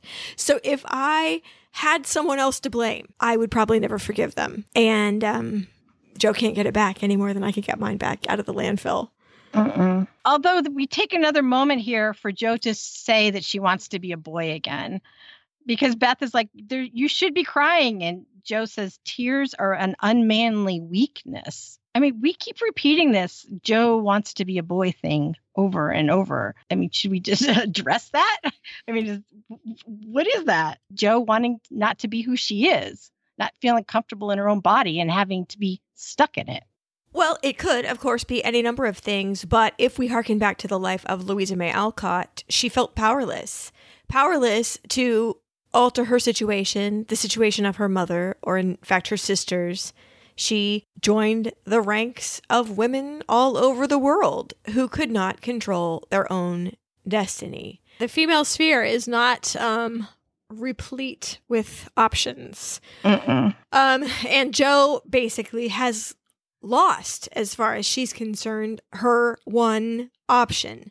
I just wanted to see if someone would publish it. I mean, think about it. It was nearly done. She was on the verge of just finding out if this is a key to the castle in the air, just like she was telling Laurie before, and now it's gone. Her option is gone. That's even more terrible than losing your words, is losing a path that you thought you were almost ready to take. It's very sad for Joe. I know, I'm sad. I'm so sad for Joe. So Marmee makes Amy apologize, but she is not forgiven. And you can see in her face that Amy doesn't feel that she's the one that has to apologize. Are you getting that?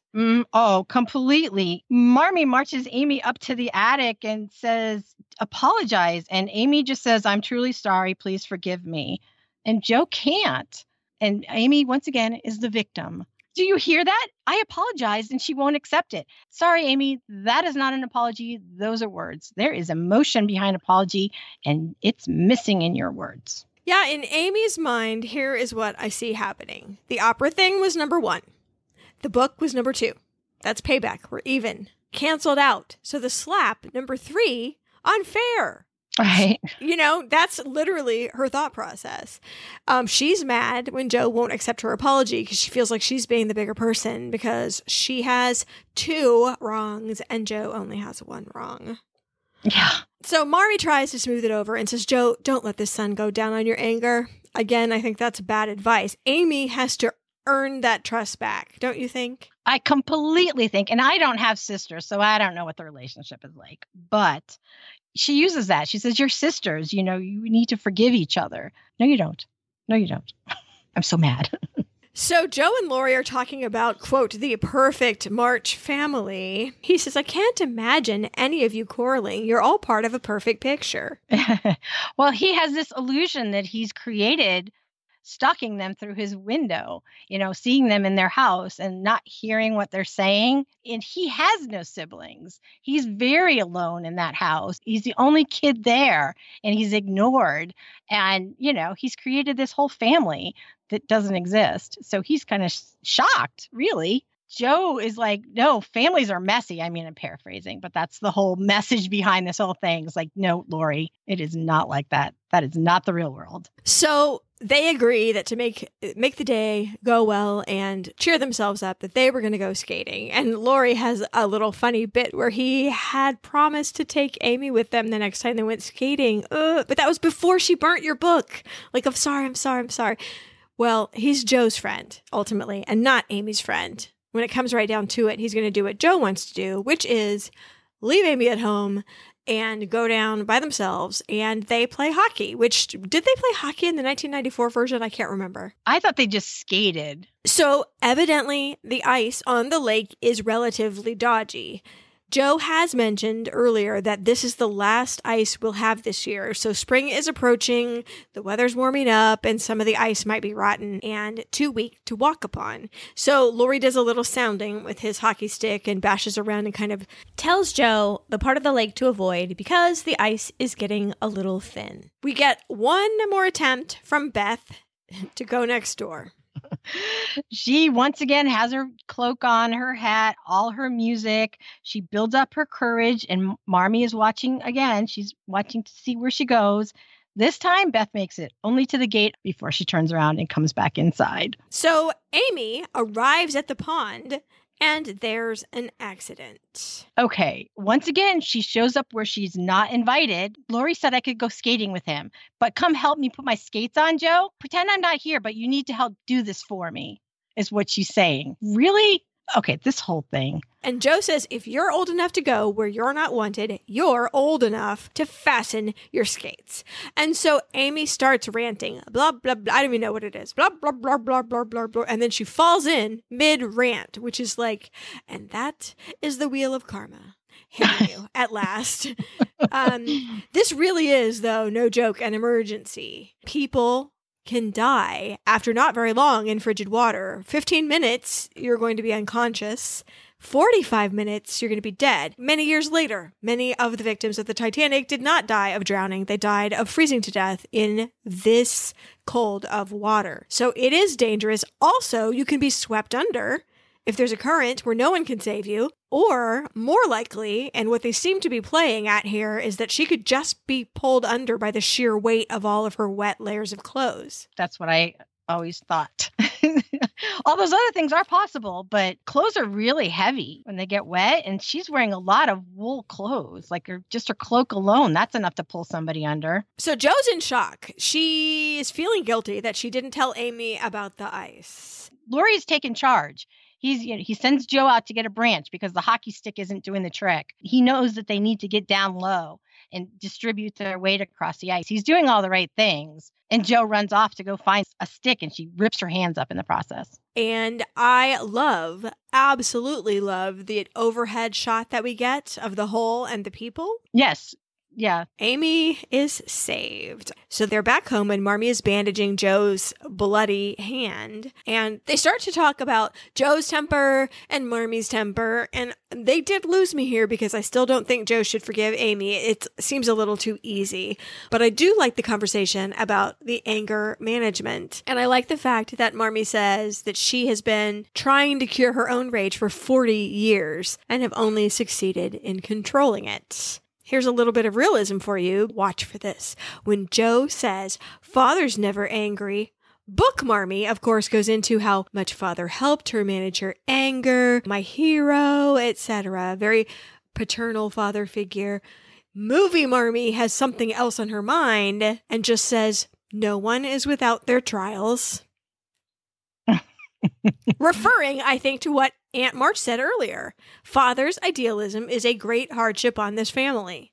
That is directly from the life of Louisa May Alcott herself. But, she says, his strengths speak to my weaknesses and help to bear me up. Which also sounds realistic, because Abba knew that her husband was no good at supporting a family. But there must have been something about him she found attractive. Oh, very true. And just like Lori realized in those other scenes just a little bit ago that the March family wasn't the one he imagined, Joe right now is realizing that her mother isn't the person that she imagined either, because she hadn't been looking at her like Lori does from up above and not hearing all the details. So all Marmee has been doing is just hiding her emotions. And getting back to Beth, she thinks perhaps that if she can overcome her anger like this, or at least conceal it, perhaps Beth can do the same thing with her bashfulness. Well, I can kind of see that. And I also think there's always a period of time or a moment in time when you realize that your parents are people.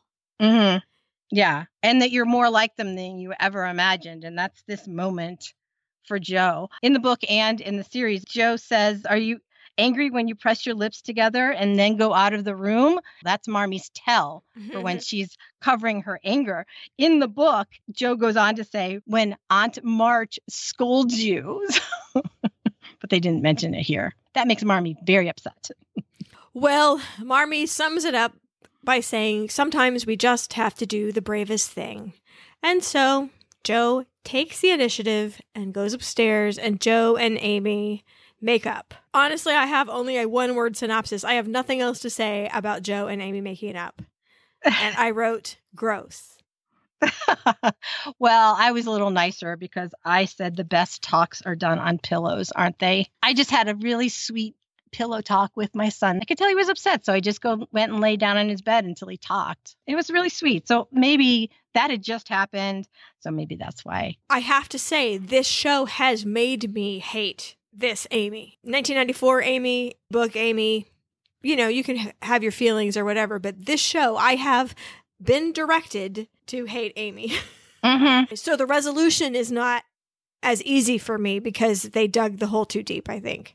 I agree. And, you know, book Amy and even former movie Amy, she's annoying. She's an annoying little sister. But in this one, she's the villain right from the get-go. And the fact that she looks so much like Nellie Olson, I can't get that out of my head. So I think I'm taking all that, you know, Nellie Olson anger and projecting it onto this Amy too, which makes her like a triple villain. If it makes you feel any better, and as a bit of an explanation for the young ones among you who might not know who Nellie Olson is, in the 70s, there was a series on TV called Little House on the Prairie. And in real life, Susan, Melissa Gilbert, who played Laura Ingalls Wilder, and her arch enemy, Nellie Olson, played by Alison Arngrim. In real life, those two girls were the best of friends. She, like the actor that plays Draco, was one of the nicest people on the set of Little House. Mm-hmm. It was just her character. It was so bad. It's called acting, darling. Hilarious. Okay, so there is a lovely boating party at the lake. I would also like to attend this boating party, even now, you know, exactly as is. Picnic campers, little awning, boat race, everyone laughing, running, except Meg. She does hurry a little, but still doesn't run. She cracks me up. And it's obviously, according to the sign, the Walden Pond Boathouse. The Alcotts were in thick with Emerson, who owned the land around Walden Pond, and Thoreau, who wrote about Walden Pond, and all the other transcendentalists. And so it's a nice nod to that. It's also a real local pond. So I thought that was really good to just put that little sign in there for a little emphasis. Yes. Now, you want to go to this boating party. Do you want to be wearing those clothes? Yeah. Really? Why not? I wear sweaters till it gets to 90 degrees. That's I don't true. care. You know, Jo's winter hat, it bugged me the whole time. It was just too authentic, I think. But her summer hat was darling. They made it up to her from the costuming department with her summer hat, I think. Yeah, the winter hat looked kind of like a fez. Mm-hmm. Tied on with a ribbon. The closest I found a guide of Civil War era hats, and the closest I could see was a cottage cap. I keep thinking that was called a coal scuttle hat, but I could be wrong. I could be wrong too, because it wasn't really spot on. The ribbon was different. Or maybe a shaker bonnet. There was a giant shaker community just outside of Concord that we talked about during the Louisa May Alcott podcast. And I could see getting hold of the pattern or being inspired by it. Or, of course, it could be something they just made up out of the scrap bag too. It could be, you know, Jo's not your fashionable Vogue magazine reader. Well, whatever the fashion, whatever the realism, I like the joy in everyone's mind in the boats. Everyone is young, it's sunny, it's a nice day, they have no responsibilities. Some of them normally do, but today they don't. I just like that feeling. More days like that. So Beth bails out of the boats, that's not her thing at all, and decides to go back and sit under the canopy. And there's already somebody there. There's a man there. So I'm so proud of her for going all the way back. That is almost scarier than going up to an empty house, don't you think? I do, because it's just going to be you and him sitting on a blanket. And that's a very intimate kind of setting. Good job, Beth. You overcame it a little bit here, I think. Well, Fred thinks that Beth's been sent to keep him company, and he is so freaking cute. I love this kid. I don't know who this is. He says the funniest thing. He says, I used to be able to talk about two things, hunting and cricket, but I broke my legs hunting, and I can't think you and I would get along very far with cricket. But how wrong is he? Because he wants to talk about cricket, and Beth doesn't want to talk at all, but she would love to listen. They're perfect. This is a perfect match on the blanket on the beach. When she says, if you'd like to try cricket, I will listen very hard. I want to squeeze her. I know. I love her. I love him. I wish, no spoilers, but I wish things had been different because, man, couldn't they have been a nice match? That's what I think. Maybe we should write some fan fiction. Out on the lake, in one of the boats, Meg is with Mr. Brooke and an English visitor who's about her age, and Amy's in the back. And Mr. Brooke inadvertently causes Meg a little bit of distress. You know, he was wooing her in the boat. He had mentioned doing a translation of a German poem and leaving it in Meg's box for her. And Miss Vaughn wanted to know why her German wasn't better. And perhaps she could, get some learning from her governess. And that's when Meg said, but I am a governess. The lady English visitor suddenly realizes that she has been hanging out and boating with a servant who she had been misled into thinking was some kind of equal of hers. And she pees out in such a cold fashion. She says, Laurie did not make your position entirely plain. And she just abandons Meg. Yeah, she just couldn't get out of that boat fast enough. I feel for Meg. I really do. She bought new gloves special for this event to make a good impression. She mentions that earlier. She is pretty sad, and I think she's pretty humiliated because it happened right in front of John Brooke. She's devastated, but propriety means that she can only say, I had hoped Miss Vaughn and I could be friends. But look at him's face. Mr. Brooke is so full of admiration for Meg. It's truly the look of love, I think. Meg doesn't see it yet. And he mentions that once Laurie goes to college, obviously he's his tutor, so he doesn't have a job anymore, and he's going to go to be a soldier. And that kind of upsets Meg. And all she says is, we would all be heartbroken if you came to any harm, which is as far as she can go. And that's as far as she means to go, I think. She doesn't know that she likes him. No. So Genius is burning in the attic. It's a rainy day. What are you going to do on a rainy day in the summer? But Laurie and Joe are back in the garret, except now Laurie has a purpose. Before he had no purpose. He was a lazy dog. And now his mission is to train the pet rat. I thought it had a name. I think it's called like Scrabble or something in the book. Yeah, not in this. He's just playing with this rat that suddenly appeared. Well, I like how cozy it is up there, actually. I mean, I probably have an attic room. I've never been up there. Seriously? Yeah, I've never been. We have an attic. Well, all right. I've never been up there. It's probably just insulation and knob and tube wiring is what I would guess. But, there could be trunks full of treasures up there and I would never know. Anyway, it's almost like at this point that Laurie is acting like a brother. He couldn't lounge more thoroughly if he tried. Meg comes in to check if Joe has seen one of her brand new gloves, the gloves she literally just bought for the lake excursion. And before, I think Meg would have been horrified to have someone hear some kind of domestic conversation. Gloves, that's an intimate apparel, Mm-hmm. She said gloves out loud. And now she sees Laurie over there and just rolls her eyes like no one thinks there's anything improper going on upstairs. No one. Mm-mm. He's the fifth kid, as far as everybody except Laurie is concerned. So obviously, if Meg is willing to talk about underclothes in front of you, you're a brother.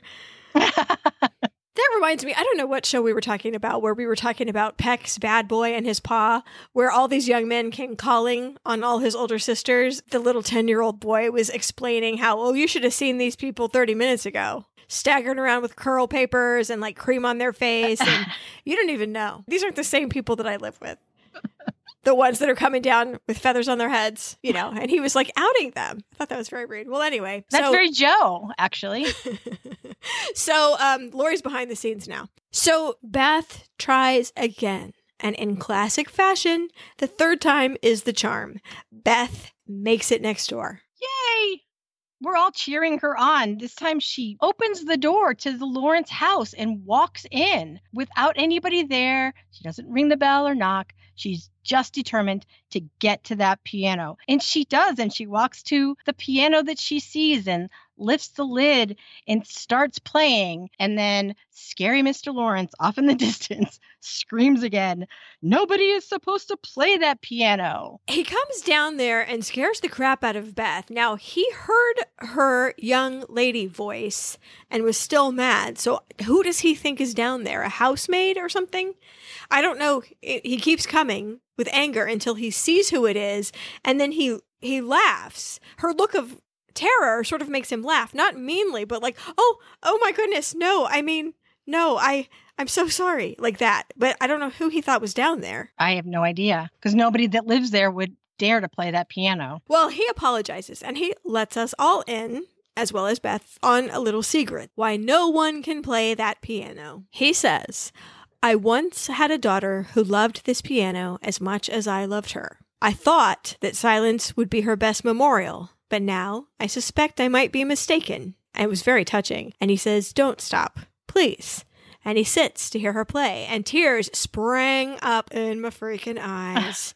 It's so simple and so touching. Well, Dumbledore is the man, number one. It managed to evoke the whole memory of his daughter, and he hardly even said anything. So, yes, I was down here sitting on my chair like, what?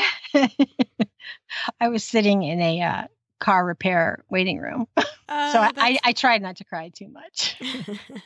Out in the garden, Laurie outs Meg and Mr. Brooke as a possible item. I loved how the music that Beth was playing kind of comes over into this particular scene too. It's in the background, so I don't know if they could hear it or if it was just for our enjoyment, but there's this beautiful thing happening out in the Lawrence house, and then out in the garden, Joe is barefoot and they're playing with the chickens. Laurie's getting kind of coy, and he brings up the fact that Mr. Brooke and Meg are spending a lot of time in the hothouse looking for this orange tree that Brooke had grown from a seed. He's just kind of lays it out for Joe, saying, you know, it's intentional. And I know who has her glove that was missing. And Joe is appalled. What? You knew this? He tells her that Brooke has Meg's glove. He's been carrying it around since the day of the boating. I love that. I love it. It's so sentimental. And I could have done, I will tell you, Madam Director, without that lengthy close-up on a big old bare foot. What was that about? To taunt me? Yes.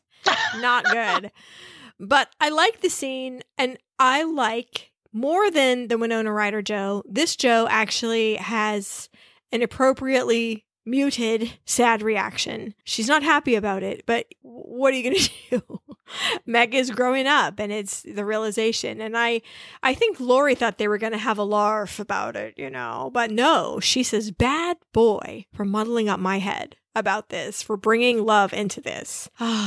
So Amy and Marmee are walking along the road, and Amy is asking Marmee for money for pickled limes. This is a huge plot point in the book, so I'm kind of glad that they brought it into the series. Amy apparently owes a lot of girls this social currency of pickled limes. It's the craze right then. In reality, it was a craze in New England at about the time. They were either imported limes from the West Indies, or they were Moroccan versions, which was more of a dry rub version of pickled limes. They were basically the Sour Patch Kids candy of the day. They were so delightfully sour, and it was kind of thrilling, you know. It's a simpler time. They cost only a penny. They were just a fad. I like how Marmee rolls when Amy says, "It's the fashion," and Marmee immediately understands. I love that. Some of my son's fads, you know, Pokemon comes back over and over. Beyblades, friendship bracelets. I don't know what those rubber bracelets were called. The ones O-rings. The ones shaped like things. You know, they were shaped like horses or whatever. And stretched them over and Bakugans, all that stuff. So fads come and go. Marmee actually just rolls her eyes at the whole fashion. And she said it used to be pricking bits of India rubber to make balls. And I looked that up because I've been wondering about this my whole life. Evidently, you take a piece of natural rubber, which is really nothing more than sap from certain trees. You roll it into a ball, just like you're making a peanut butter cookie, you know, between your hands. And then you take a pin and you poke it all over and put it in a jar of vinegar. And the vinegar does something to the rubber. Cured it, I guess. And the ball would bounce like the Dickens, like it was the original sky ball. I've literally wondered about this my whole life. And if you've never seen a sky ball or an India rubber pricked ball, what are the chances of that? You can lose those on top of a 3-story building. That is the bounce we're talking about. Ask me how I know. It's called losing a series of $10 balls. That's what that's called. But I mean, it was no joke. So you can make your own very amazing toy. I never even bothered looking it up because in my head, it was those soft erasers that artists use that are kind of pliable. My mother had them, and we would often pinch pieces off and just kind of roll them in our fingers. I just always, up until this moment, assumed that's what it was. How about that? Well, and maybe you could make it out of erasers too. Maybe you didn't have to go to the source of the sap. I don't know. But I spent some serious time looking up pickled lime recipes. I don't know that I'm down, although you could use one as this is where my mind is, a cocktail garnish, like on a Bloody Mary, maybe? Margarita. Yeah. They're salt. So versatile. Limes. Yeah. So yes, we will post some of that. Okay, there we go. So some other ladies arrive. Mr. Brooke has given Meg that little orange tree. Is that not the cutest thing? It is, but it's got oranges on it already that look like kumquats. Yes. I mean, I'm trying to figure out, I don't know what month this is. I don't know anything about orange trees. And I have a feeling that if you grow citrus in a greenhouse, the seasons are all off anyway. I agree. I don't know. For some reason, that didn't bother me. Botanically, I figure there's like full-time gardeners in there. They probably forced it, or I don't know. All right, I'll accept that. Just figuring rich people have another parallel set of rules. We had just been talking about the pickled limes, with the salt. And so then I was thinking kumquats when I saw the tree, because, that's also something that's fun to eat and, kind of sour and sweet at the same time.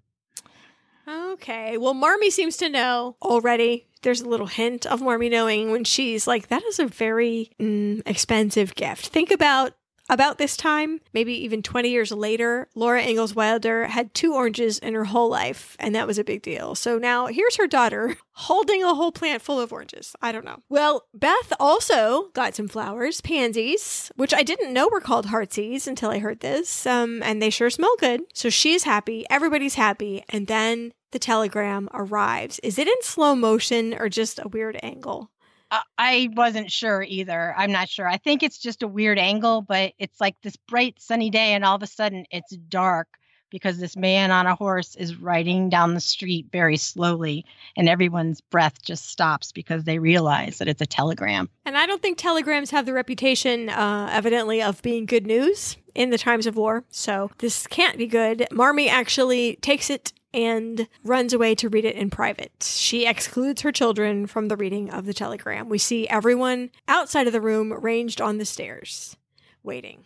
Mm-hmm. And they're just sitting there. You can just see that they're all sad and scared. We don't even know what's in the telegram yet because we just see Marmee reading it. And this beautifully lit from behind this window behind her. It was a beautiful scene.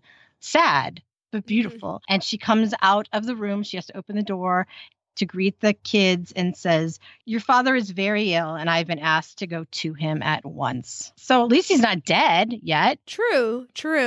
Listeners of the History Chicks will note that Louisa May Alcott served as a Civil War nurse, became ill, and her own father was asked in an emergency to travel to Washington, where she very well might have been in extremis. So that is where she got the inspiration for this scene. Laurie is sent to deliver a note to Aunt March. Obviously, it's asking for money, though he doesn't know that. And in fact, we don't know that either, really, but you can guess. Laurie doesn't actually take off right away because he stays around. I mean, he's the fifth kid, right? He wants to know what's going on and assess the situation. He wants to know what he can do to help. This is the same guy that got the Christmas treats over after they went and helped the Hummel family. So he wants to help out. He just doesn't know what to do. So he's kind of watching before he leaves with this note.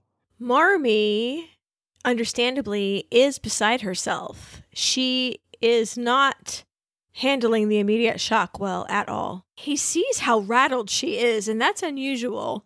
She can't even get her thoughts together, really. She's checking over her medicine case. Now, in the book, at this point, I think she just refers to taking old wine. I tried to see if there was, I think later there is talk of her medicine case, but so we hear about it now in the movie. Sal volatile, which is smelling salts. Nux vomica, which is strychnine, if we're keeping with the old poison as medicine. I think it was used as a stimulant. More belladonna, and Holloway's pills.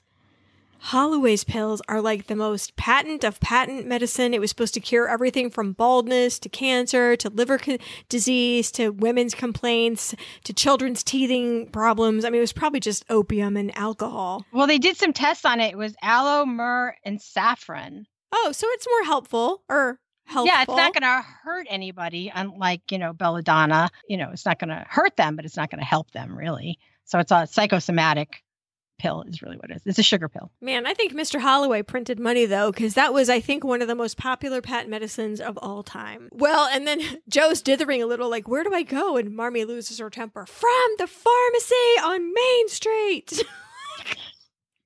Where the frick do you think? So funny. I'm laughing at you laughing at Marmee breaking down.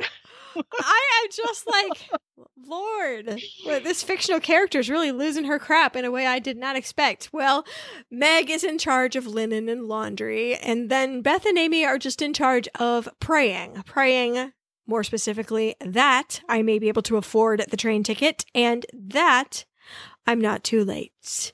And then she asks her children to help her and breaks down. Now, see, this is not a funny breakdown. I totally get this. She says, help me, children. Help me to bear it. And they are all hugging. And Laurie sees them all hugging. And I believe that's when he departs on his errand. Yeah, I mean, that's just such a poignant family moment. And even though he's treated like the fifth kid, I think he realizes he's not. He is an outsider. He's outside the room physically. And, the family is all together. It's very sad. So Joe does go on an errand to town. This scene is intercut with Aunt March arriving at Orchard House to offer her help. So we'll cover the first part, not to just keep going back and forth. Joe going to town on her errand. She's left the pharmacy on Main Street.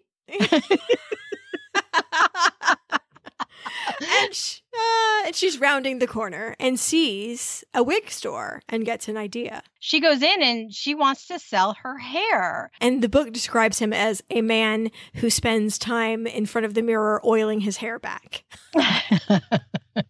He was kind of dapper. He was. And so he starts in, bonjour, mademoiselle. And she just cuts through the crap. Do you only speak French? Because I don't have a lot of time. That's right. And the wig maker, he's like, your hair is a sadly unfashionable color. I can't give you that much money for it. My father's in the war and my mother needs to go see him. He could be dying. Don't you have anybody in the war? And he just makes a face and he's like, yes, my son. I need $25, says Joe firmly. $25, which in modern money is almost $500 for her hair. He has a look of concession on his face. Let's go over to the other half of this scene. I love how Aunt March comes in. She comes into Orchard House, which I think is just not something that she doesn't ever just drop in. So she catches Marmee in the kitchen kneading bread and says, If you are going to send me a written appeal for aid, the least you could do is await me in the parlor without an apron on. I guess when you reach Aunt March's age, you can speak whatever comes to your mind. Oh my gosh. Well, at least Marmee stands up for herself. I did not expect you to come personally. Marmee asks, would you like a chair? She looks around at the chairs, who are probably covered in flour, and she says, no, thank you. And she sticks out her neck. And right then I was like, oh my. Aunt March looks just like a turtle. I don't know what else to say. It is like specifically a turtle. Maybe you can screenshot it. I couldn't on my phone. Oh, okay, I totally missed the turtle. It is. Yeah. Well, so Marmee has a little bit of a poignant thing. You know, my husband might still die, but at least he won't die alone. And the aunt wants some more details. What is it? Dysentery? Typhus? The telegram didn't say. And then we see a touch of humor that I swear to you Aunt March has never had in any adaptation as far as I'm concerned. Angela Lansbury says, obviously that note was written by a man. I thought that was very cute. I agree. She suddenly becomes like somebody I'd like to talk with. You know, before I would have been scared of her. She's like, obviously it was written by a man. We must send a woman to get the facts. She is so crusty and so funny. You know, in the book, all she says is, my nephew is absurd to go in the army. I told you no good would come of it, and maybe you'll listen to me next time. And she didn't come personally. She sent a note, and in the book, Marmee put the note immediately into the fire and put the money in her pocket and moved on. So there was none of this really cute little scene. So anyway, I like crusty, funny Aunt March. Maybe we can like stitch together the best parts of every adaptation and just get a really epic product. So anyway, Jo arrives back home with a surprise for the family. And I will say she looks kind of dazed. And I've never had all my mermaid hair cut off. I imagine a big weight's gone. I imagine she feels like she has a balloon head. That's probably exactly what she imagines. Yes. And so she gets in the house, you know, her whatever it is concealed by a hat. Mr. Lawrence, evidently, is, out of the goodness of his heart, sending Mr. Brooke as an escort. Think what a relief that was. Laurie took a little time to run over there and tell his grandpa all about it. And so Mr. Lawrence, although a scary, you know, curmudgeon, evidently is a very, very nice man and a good neighbor. And evidently, in reality, was friends with Marmee's parents. He has known her a long time. So I'm guessing that Orchard House might even be her family house. Anyway, Aunt March is lending money for the fair, says Marmee. Okay, so you've got rich guy sending you an escort and supplies. You've got money from Aunt March, and it's like, wah, wah, wah, because I got you this. And then she takes off her bonnet. And Beth has the worst face of all time on her head. It's the worst haircut in the history of haircuts. He probably used the kitchen shears to get it done because there's like scraggly ends. He didn't even try to tidy it up. He just thwacked off all of her hair, like right to the nape of her neck. It's gone. I imagine he did that thing where you put it in a ponytail and then you cut it, and it's short in the middle and long on the sides. That's what it looked like to me. Yeah, probably. And he didn't trim it up. She put her hat on and she got home. She was in a hurry. Maybe that was her call. I don't know. Well, he is not a barber. He's an artist. That's right. He puts the hair together. Taking it off isn't his thing. That is somebody else's job. That's right. And of course, Amy has to repeat the "You're one beauty" because she's not reformed yet. But you can tell that Marmee's very proud and that Jo knows it. And that's really all that's important to Jo. Wouldn't Jo love to have short hair? Because she keeps talking about wanting to be a boy and having all the benefits of boydom. And short hair is one of them. And she does, but I can imagine it's a bit of a shock. I mean, you've had that hair your whole life. Yeah. And it was not a premeditated scenario. She just like went in and had it done. And it's more like, and you can't take it back. And, you know, later she loves it. Later she says, the barber seems to think my hair is going to come in as a curly crop, which is just perfect. Because, you know, when all the weight is taken off of her hair, it's going to bounce up. And then she says, that is going to suit me just fine. So ultimately, I think her hair does please her very much. And she does let it get back to her shoulders in episode 2. That's not too much of a spoiler, I hope. But So she's not going to have short hair like modern pixie cut short hair, but for the time, she does have significantly shorter hair. And I can imagine it's just more practical for her. So I wouldn't feel too bad about Jo and her hair. Mr. Brooke has come to get Marmee to take her to the train station. And if you'll catch that in the background, Meg and Mr. Brooke share a little look. And Marmee says goodbye to her little women. She says, I want you all to remember this one thing. No matter what happens in Washington, you will never be fatherless under heaven. This whole adaptation has taken out most of the New England old-timey, that's OLDE, THYME, religion out of it. It's not as culturally available as it used to be. So we wouldn't understand a lot of the references like Pilgrim's Progress, etc., that they make in the original. And then maybe they were just trying to simplify it for the audience, or make it more relevant for today or whatever. But this is really the one of maybe only 2 direct references to religion that they left, at least in this first part. Can you think of any more? No. I mean, I guess the demons of Yeah. Pigland or whatever is kind of a reference, but sort of. But I didn't even catch that one, so I'm not going to count it. No, there really wasn't a lot. There wasn't a lot. And the books, at Christmas, they didn't show that they were the Bible. So, yeah. And they didn't refer to them as being Pilgrim's Progress either. And they didn't refer to reading them every morning before breakfast. They really, really cut out a lot of that. So anyway, so there's that. And then she's gone. She's out. And they sort of want to run after her. Their first instinct is to run out in the middle of the road and wave for goodbye. And first Meg and then Jo are like, she would really prefer us to be brave. That will make her feel happier that we can take care of ourselves. And then, of course, Jo brings in her perspective. If we were boys, we wouldn't be quaking and quivering like this. And so her point is we have to be practical. And to that effect, the whole entire show bookends with yet another scene, just like the very opening shot we got of Jo chopping wood. Thus, this episode ends with Jo chopping wood. And that is the end of episode 1. That's it. So, things I was missing. Here's some things I was missing. Okay. A normal Amy. An Amy you didn't hate. I also missed the Rodrigo theatricals so desperately because honestly, that whole artistic creative side, I guess they hinted at that everyone had their own little thing going, with possible exception of Meg, didn't really have, although she did in the book, she was one of the stars and she was the best singer.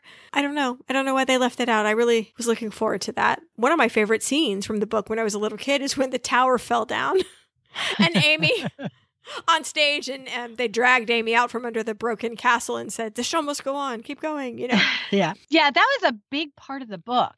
There was a lot of theatricals and a lot of creativity up in the garret. The only creativity they showed was Jo writing. Well, no. I mean, Amy's drawing, Beth's playing the piano. I mean, in the garret. They spent a lot of time in the garret, even in other adaptations. Yeah. It was like their playroom. Oh, you are absolutely right. We are not going to get any of the Pickwick Papers or the meetings. Okay, now I'm sad about that too. That's a bummer. And I also missed more Jo-Laurie bonding. And I don't know what more I would have wanted, but maybe a little more joking around or something. I don't know. I wanted to see a little bit more of the brotherhood. I agree. I would have liked to have seen less of the one-sided crushing on Jo, because it was pretty heavy-handed, I thought, in this. And it kind of happened too soon. Mm-hmm. Yeah. Well, better, though. We have a much better... I mean, I like Winona Ryder. Don't get me wrong, but I never thought she was Jo. Never, ever. This is much better Jo, but she's still too cute. This is in no way a performance criticism, because I think this Jo is nearly perfect in her actions. Maya Hawke is tall. She's 5'8.5". Okay, fine. But can we never, ever get a book-looking Jo? We can't have everything, I guess. But my goodness. Who would you put? Well, I don't know. Book Jo is tall, and she's awkward, and she has giant hands and feet. Mm-hmm. And she's plain, i.e., we say over and over again, her hair's her one beauty. Amy, even in this adaptation, says it 2 times, but it is blatantly not true. She and Beth could be twins, which is good casting. She's not Book Jo. Book Jo is supposed to not be asked to dance at the party because she's plain and awkward and I don't know. Okay. No, I see. Like an olive oil. Yes. Can we not get an olive oil? Well, who played her in the Popeye movie? Shelley Duvall. There you go. Who's a little old for Jo. Yeah, a little bit. Maybe she has like a granddaughter or something. Well, Meg is more like I pictured her in the 1994 adaptation. Again, Trini Alvarado did just fine. So I have no problem with either Meg. The Beth is nearly perfect. I might cry about the thing later. We'll see. Yeah, Beth is really good. The girl that plays Meg, her name is Willa Fitzgerald. Isn't that pretty? Mm-hmm. And she's American, and she is 27. I mean, at least Maya Hawke is 19. I mean, she's the closest one to her, character's age. I think Amy's older than Jo, the actress. Amy is 21, yeah. Catherine Newton is 21. She was in Lady Bird, and she was in Little Big Lies and a couple episodes of Supernatural. I mean, she's a pretty popular actress. But not 12 years old. Not 12 years old. And I don't think she looked 12 years old at all. I don't think that any of this is her. I mean, I guess some of it's acting choice, but then the director's the final gatekeeper as to the mood of how Amy's going to come out. And I just think that was like a really like disturbing choice to have Amy be that without conscience, without self-knowledge, also so premeditated, scary. Mm-hmm. You kind of want to lock on your bedroom door on the inside to keep you in. You don't want to be sharing a bed with her, that's for sure. Well, all right. Well, there's a lot to process. Hooray. There's a lot good about it, though. I mean, don't get me wrong. I really liked it. I'm glad I saw it. Yeah. I'm looking forward to episode 2. Yeah, me too. I mean, it's beautiful. We're really big on production value, and stylistically, it's a beautiful, beautiful show. Snow aside. Alrighty, you got any links? Okay, so I have, and I think we both probably have recipes for pickled limes. Mm-hmm. Also, I have a video of the gallop dance. It looks fun, although watch your ankles in those high-heeled shoes if you attempt it. I have also all you need to know about Holloway's pills. And then, if there are some words you didn't catch several times during this episode, and we saw it before there were subtitles, there might well be subtitles on PBS, in which case you don't need this. But we will give you a link to the full transcript in case you need to follow up with some things that people said. Excellent. Now, following this show, there will be an Orchard House documentary that was put together by the people at Orchard House. I've seen the extended trailer for it, and it looks beautiful. It was a Kickstart funded documentary. It's not shown at the same time across the country, so you need to find it on your local PBS station, but I think you should, based on what I'd seen. I'm going to put the Joey and Rachel book club. I don't know what else to call it. There was an episode of Friends where they were spoiling books for each other, and the one that was spoiled for Joey was Little Women. It's a very funny scene. He's so innocent and cute. I know. By the way. I know. And I don't want to say what it is because it'll spoil what's going to happen. If somebody doesn't know this story, I don't know. So I'll put the Friends episode on the show notes for this. Let's see. There will be a modern retelling of Little Women, a theatrical release, which is coming out in September of 2018. So September of this year. Those can either flop or not. So we'll have the jury's out on that one. Beckett, have you ever taken a Which March Sister Are You quiz? I have not. There is one on the PBS website for this series, and I'll link you up to that. But I took it. I was kind of surprised because everybody wants to be Joe, right? I actually think I'm Meg. Yeah, I never thought I was a Joe except for the writing thing. Other than that, I really wasn't her. But I came out as an Amy. Okay. Wait. Let me give you the definition, though. Some may call you spoiled, but others understand you have a talent for getting your way. Call it water under the bridge, but you've grown into a much kinder and refined version of that flighty, pretty girl who wanted everything except perhaps her nose. Okay. I wonder what I'm going to come up as. So I was an Amy. I don't know how I feel about that. Well, I'll have to take it and I'll update you on episode 2. Also, please do not miss the Louisa May Alcott biography show that we do on our other podcast, The History Chicks. We covered her life very extensively, and it is so illuminating once you know Louisa May Alcott's story to come back and reread or re-listen to, or in this case, rewatch Little Women, because you're going to be shocked at the parallels, especially with this one, I think. Mm-hmm. Similar to the way they did Mansfield Park, that was half book Mansfield Park and half Jane Austen life story, which was very controversial, as I recall at the time. I think that's what this retelling is doing, is putting in so much of the author's hints to her life in here. Mm-hmm. I liked it. Mm-hmm. All right. Well, thanks for joining us for episode 1. Happy Mother's Day if you are in the United States of America. I hope you are getting what you want, be it brunch or new shoes, or in my case, all the bicycles out of the living room. I get grocery store fried chicken with my mother-in-law. That's my husband's idea of making us brunch. It's edible, though. Yeah, every year, same thing. It's tradition. Okay. So chime in on our Little Women thread with your favorite Mother's Day gifts or your unfavorite Mother's Day gifts. I would be very interested to see them. And thank you so much for listening. We'll see you for the next episode. Bye.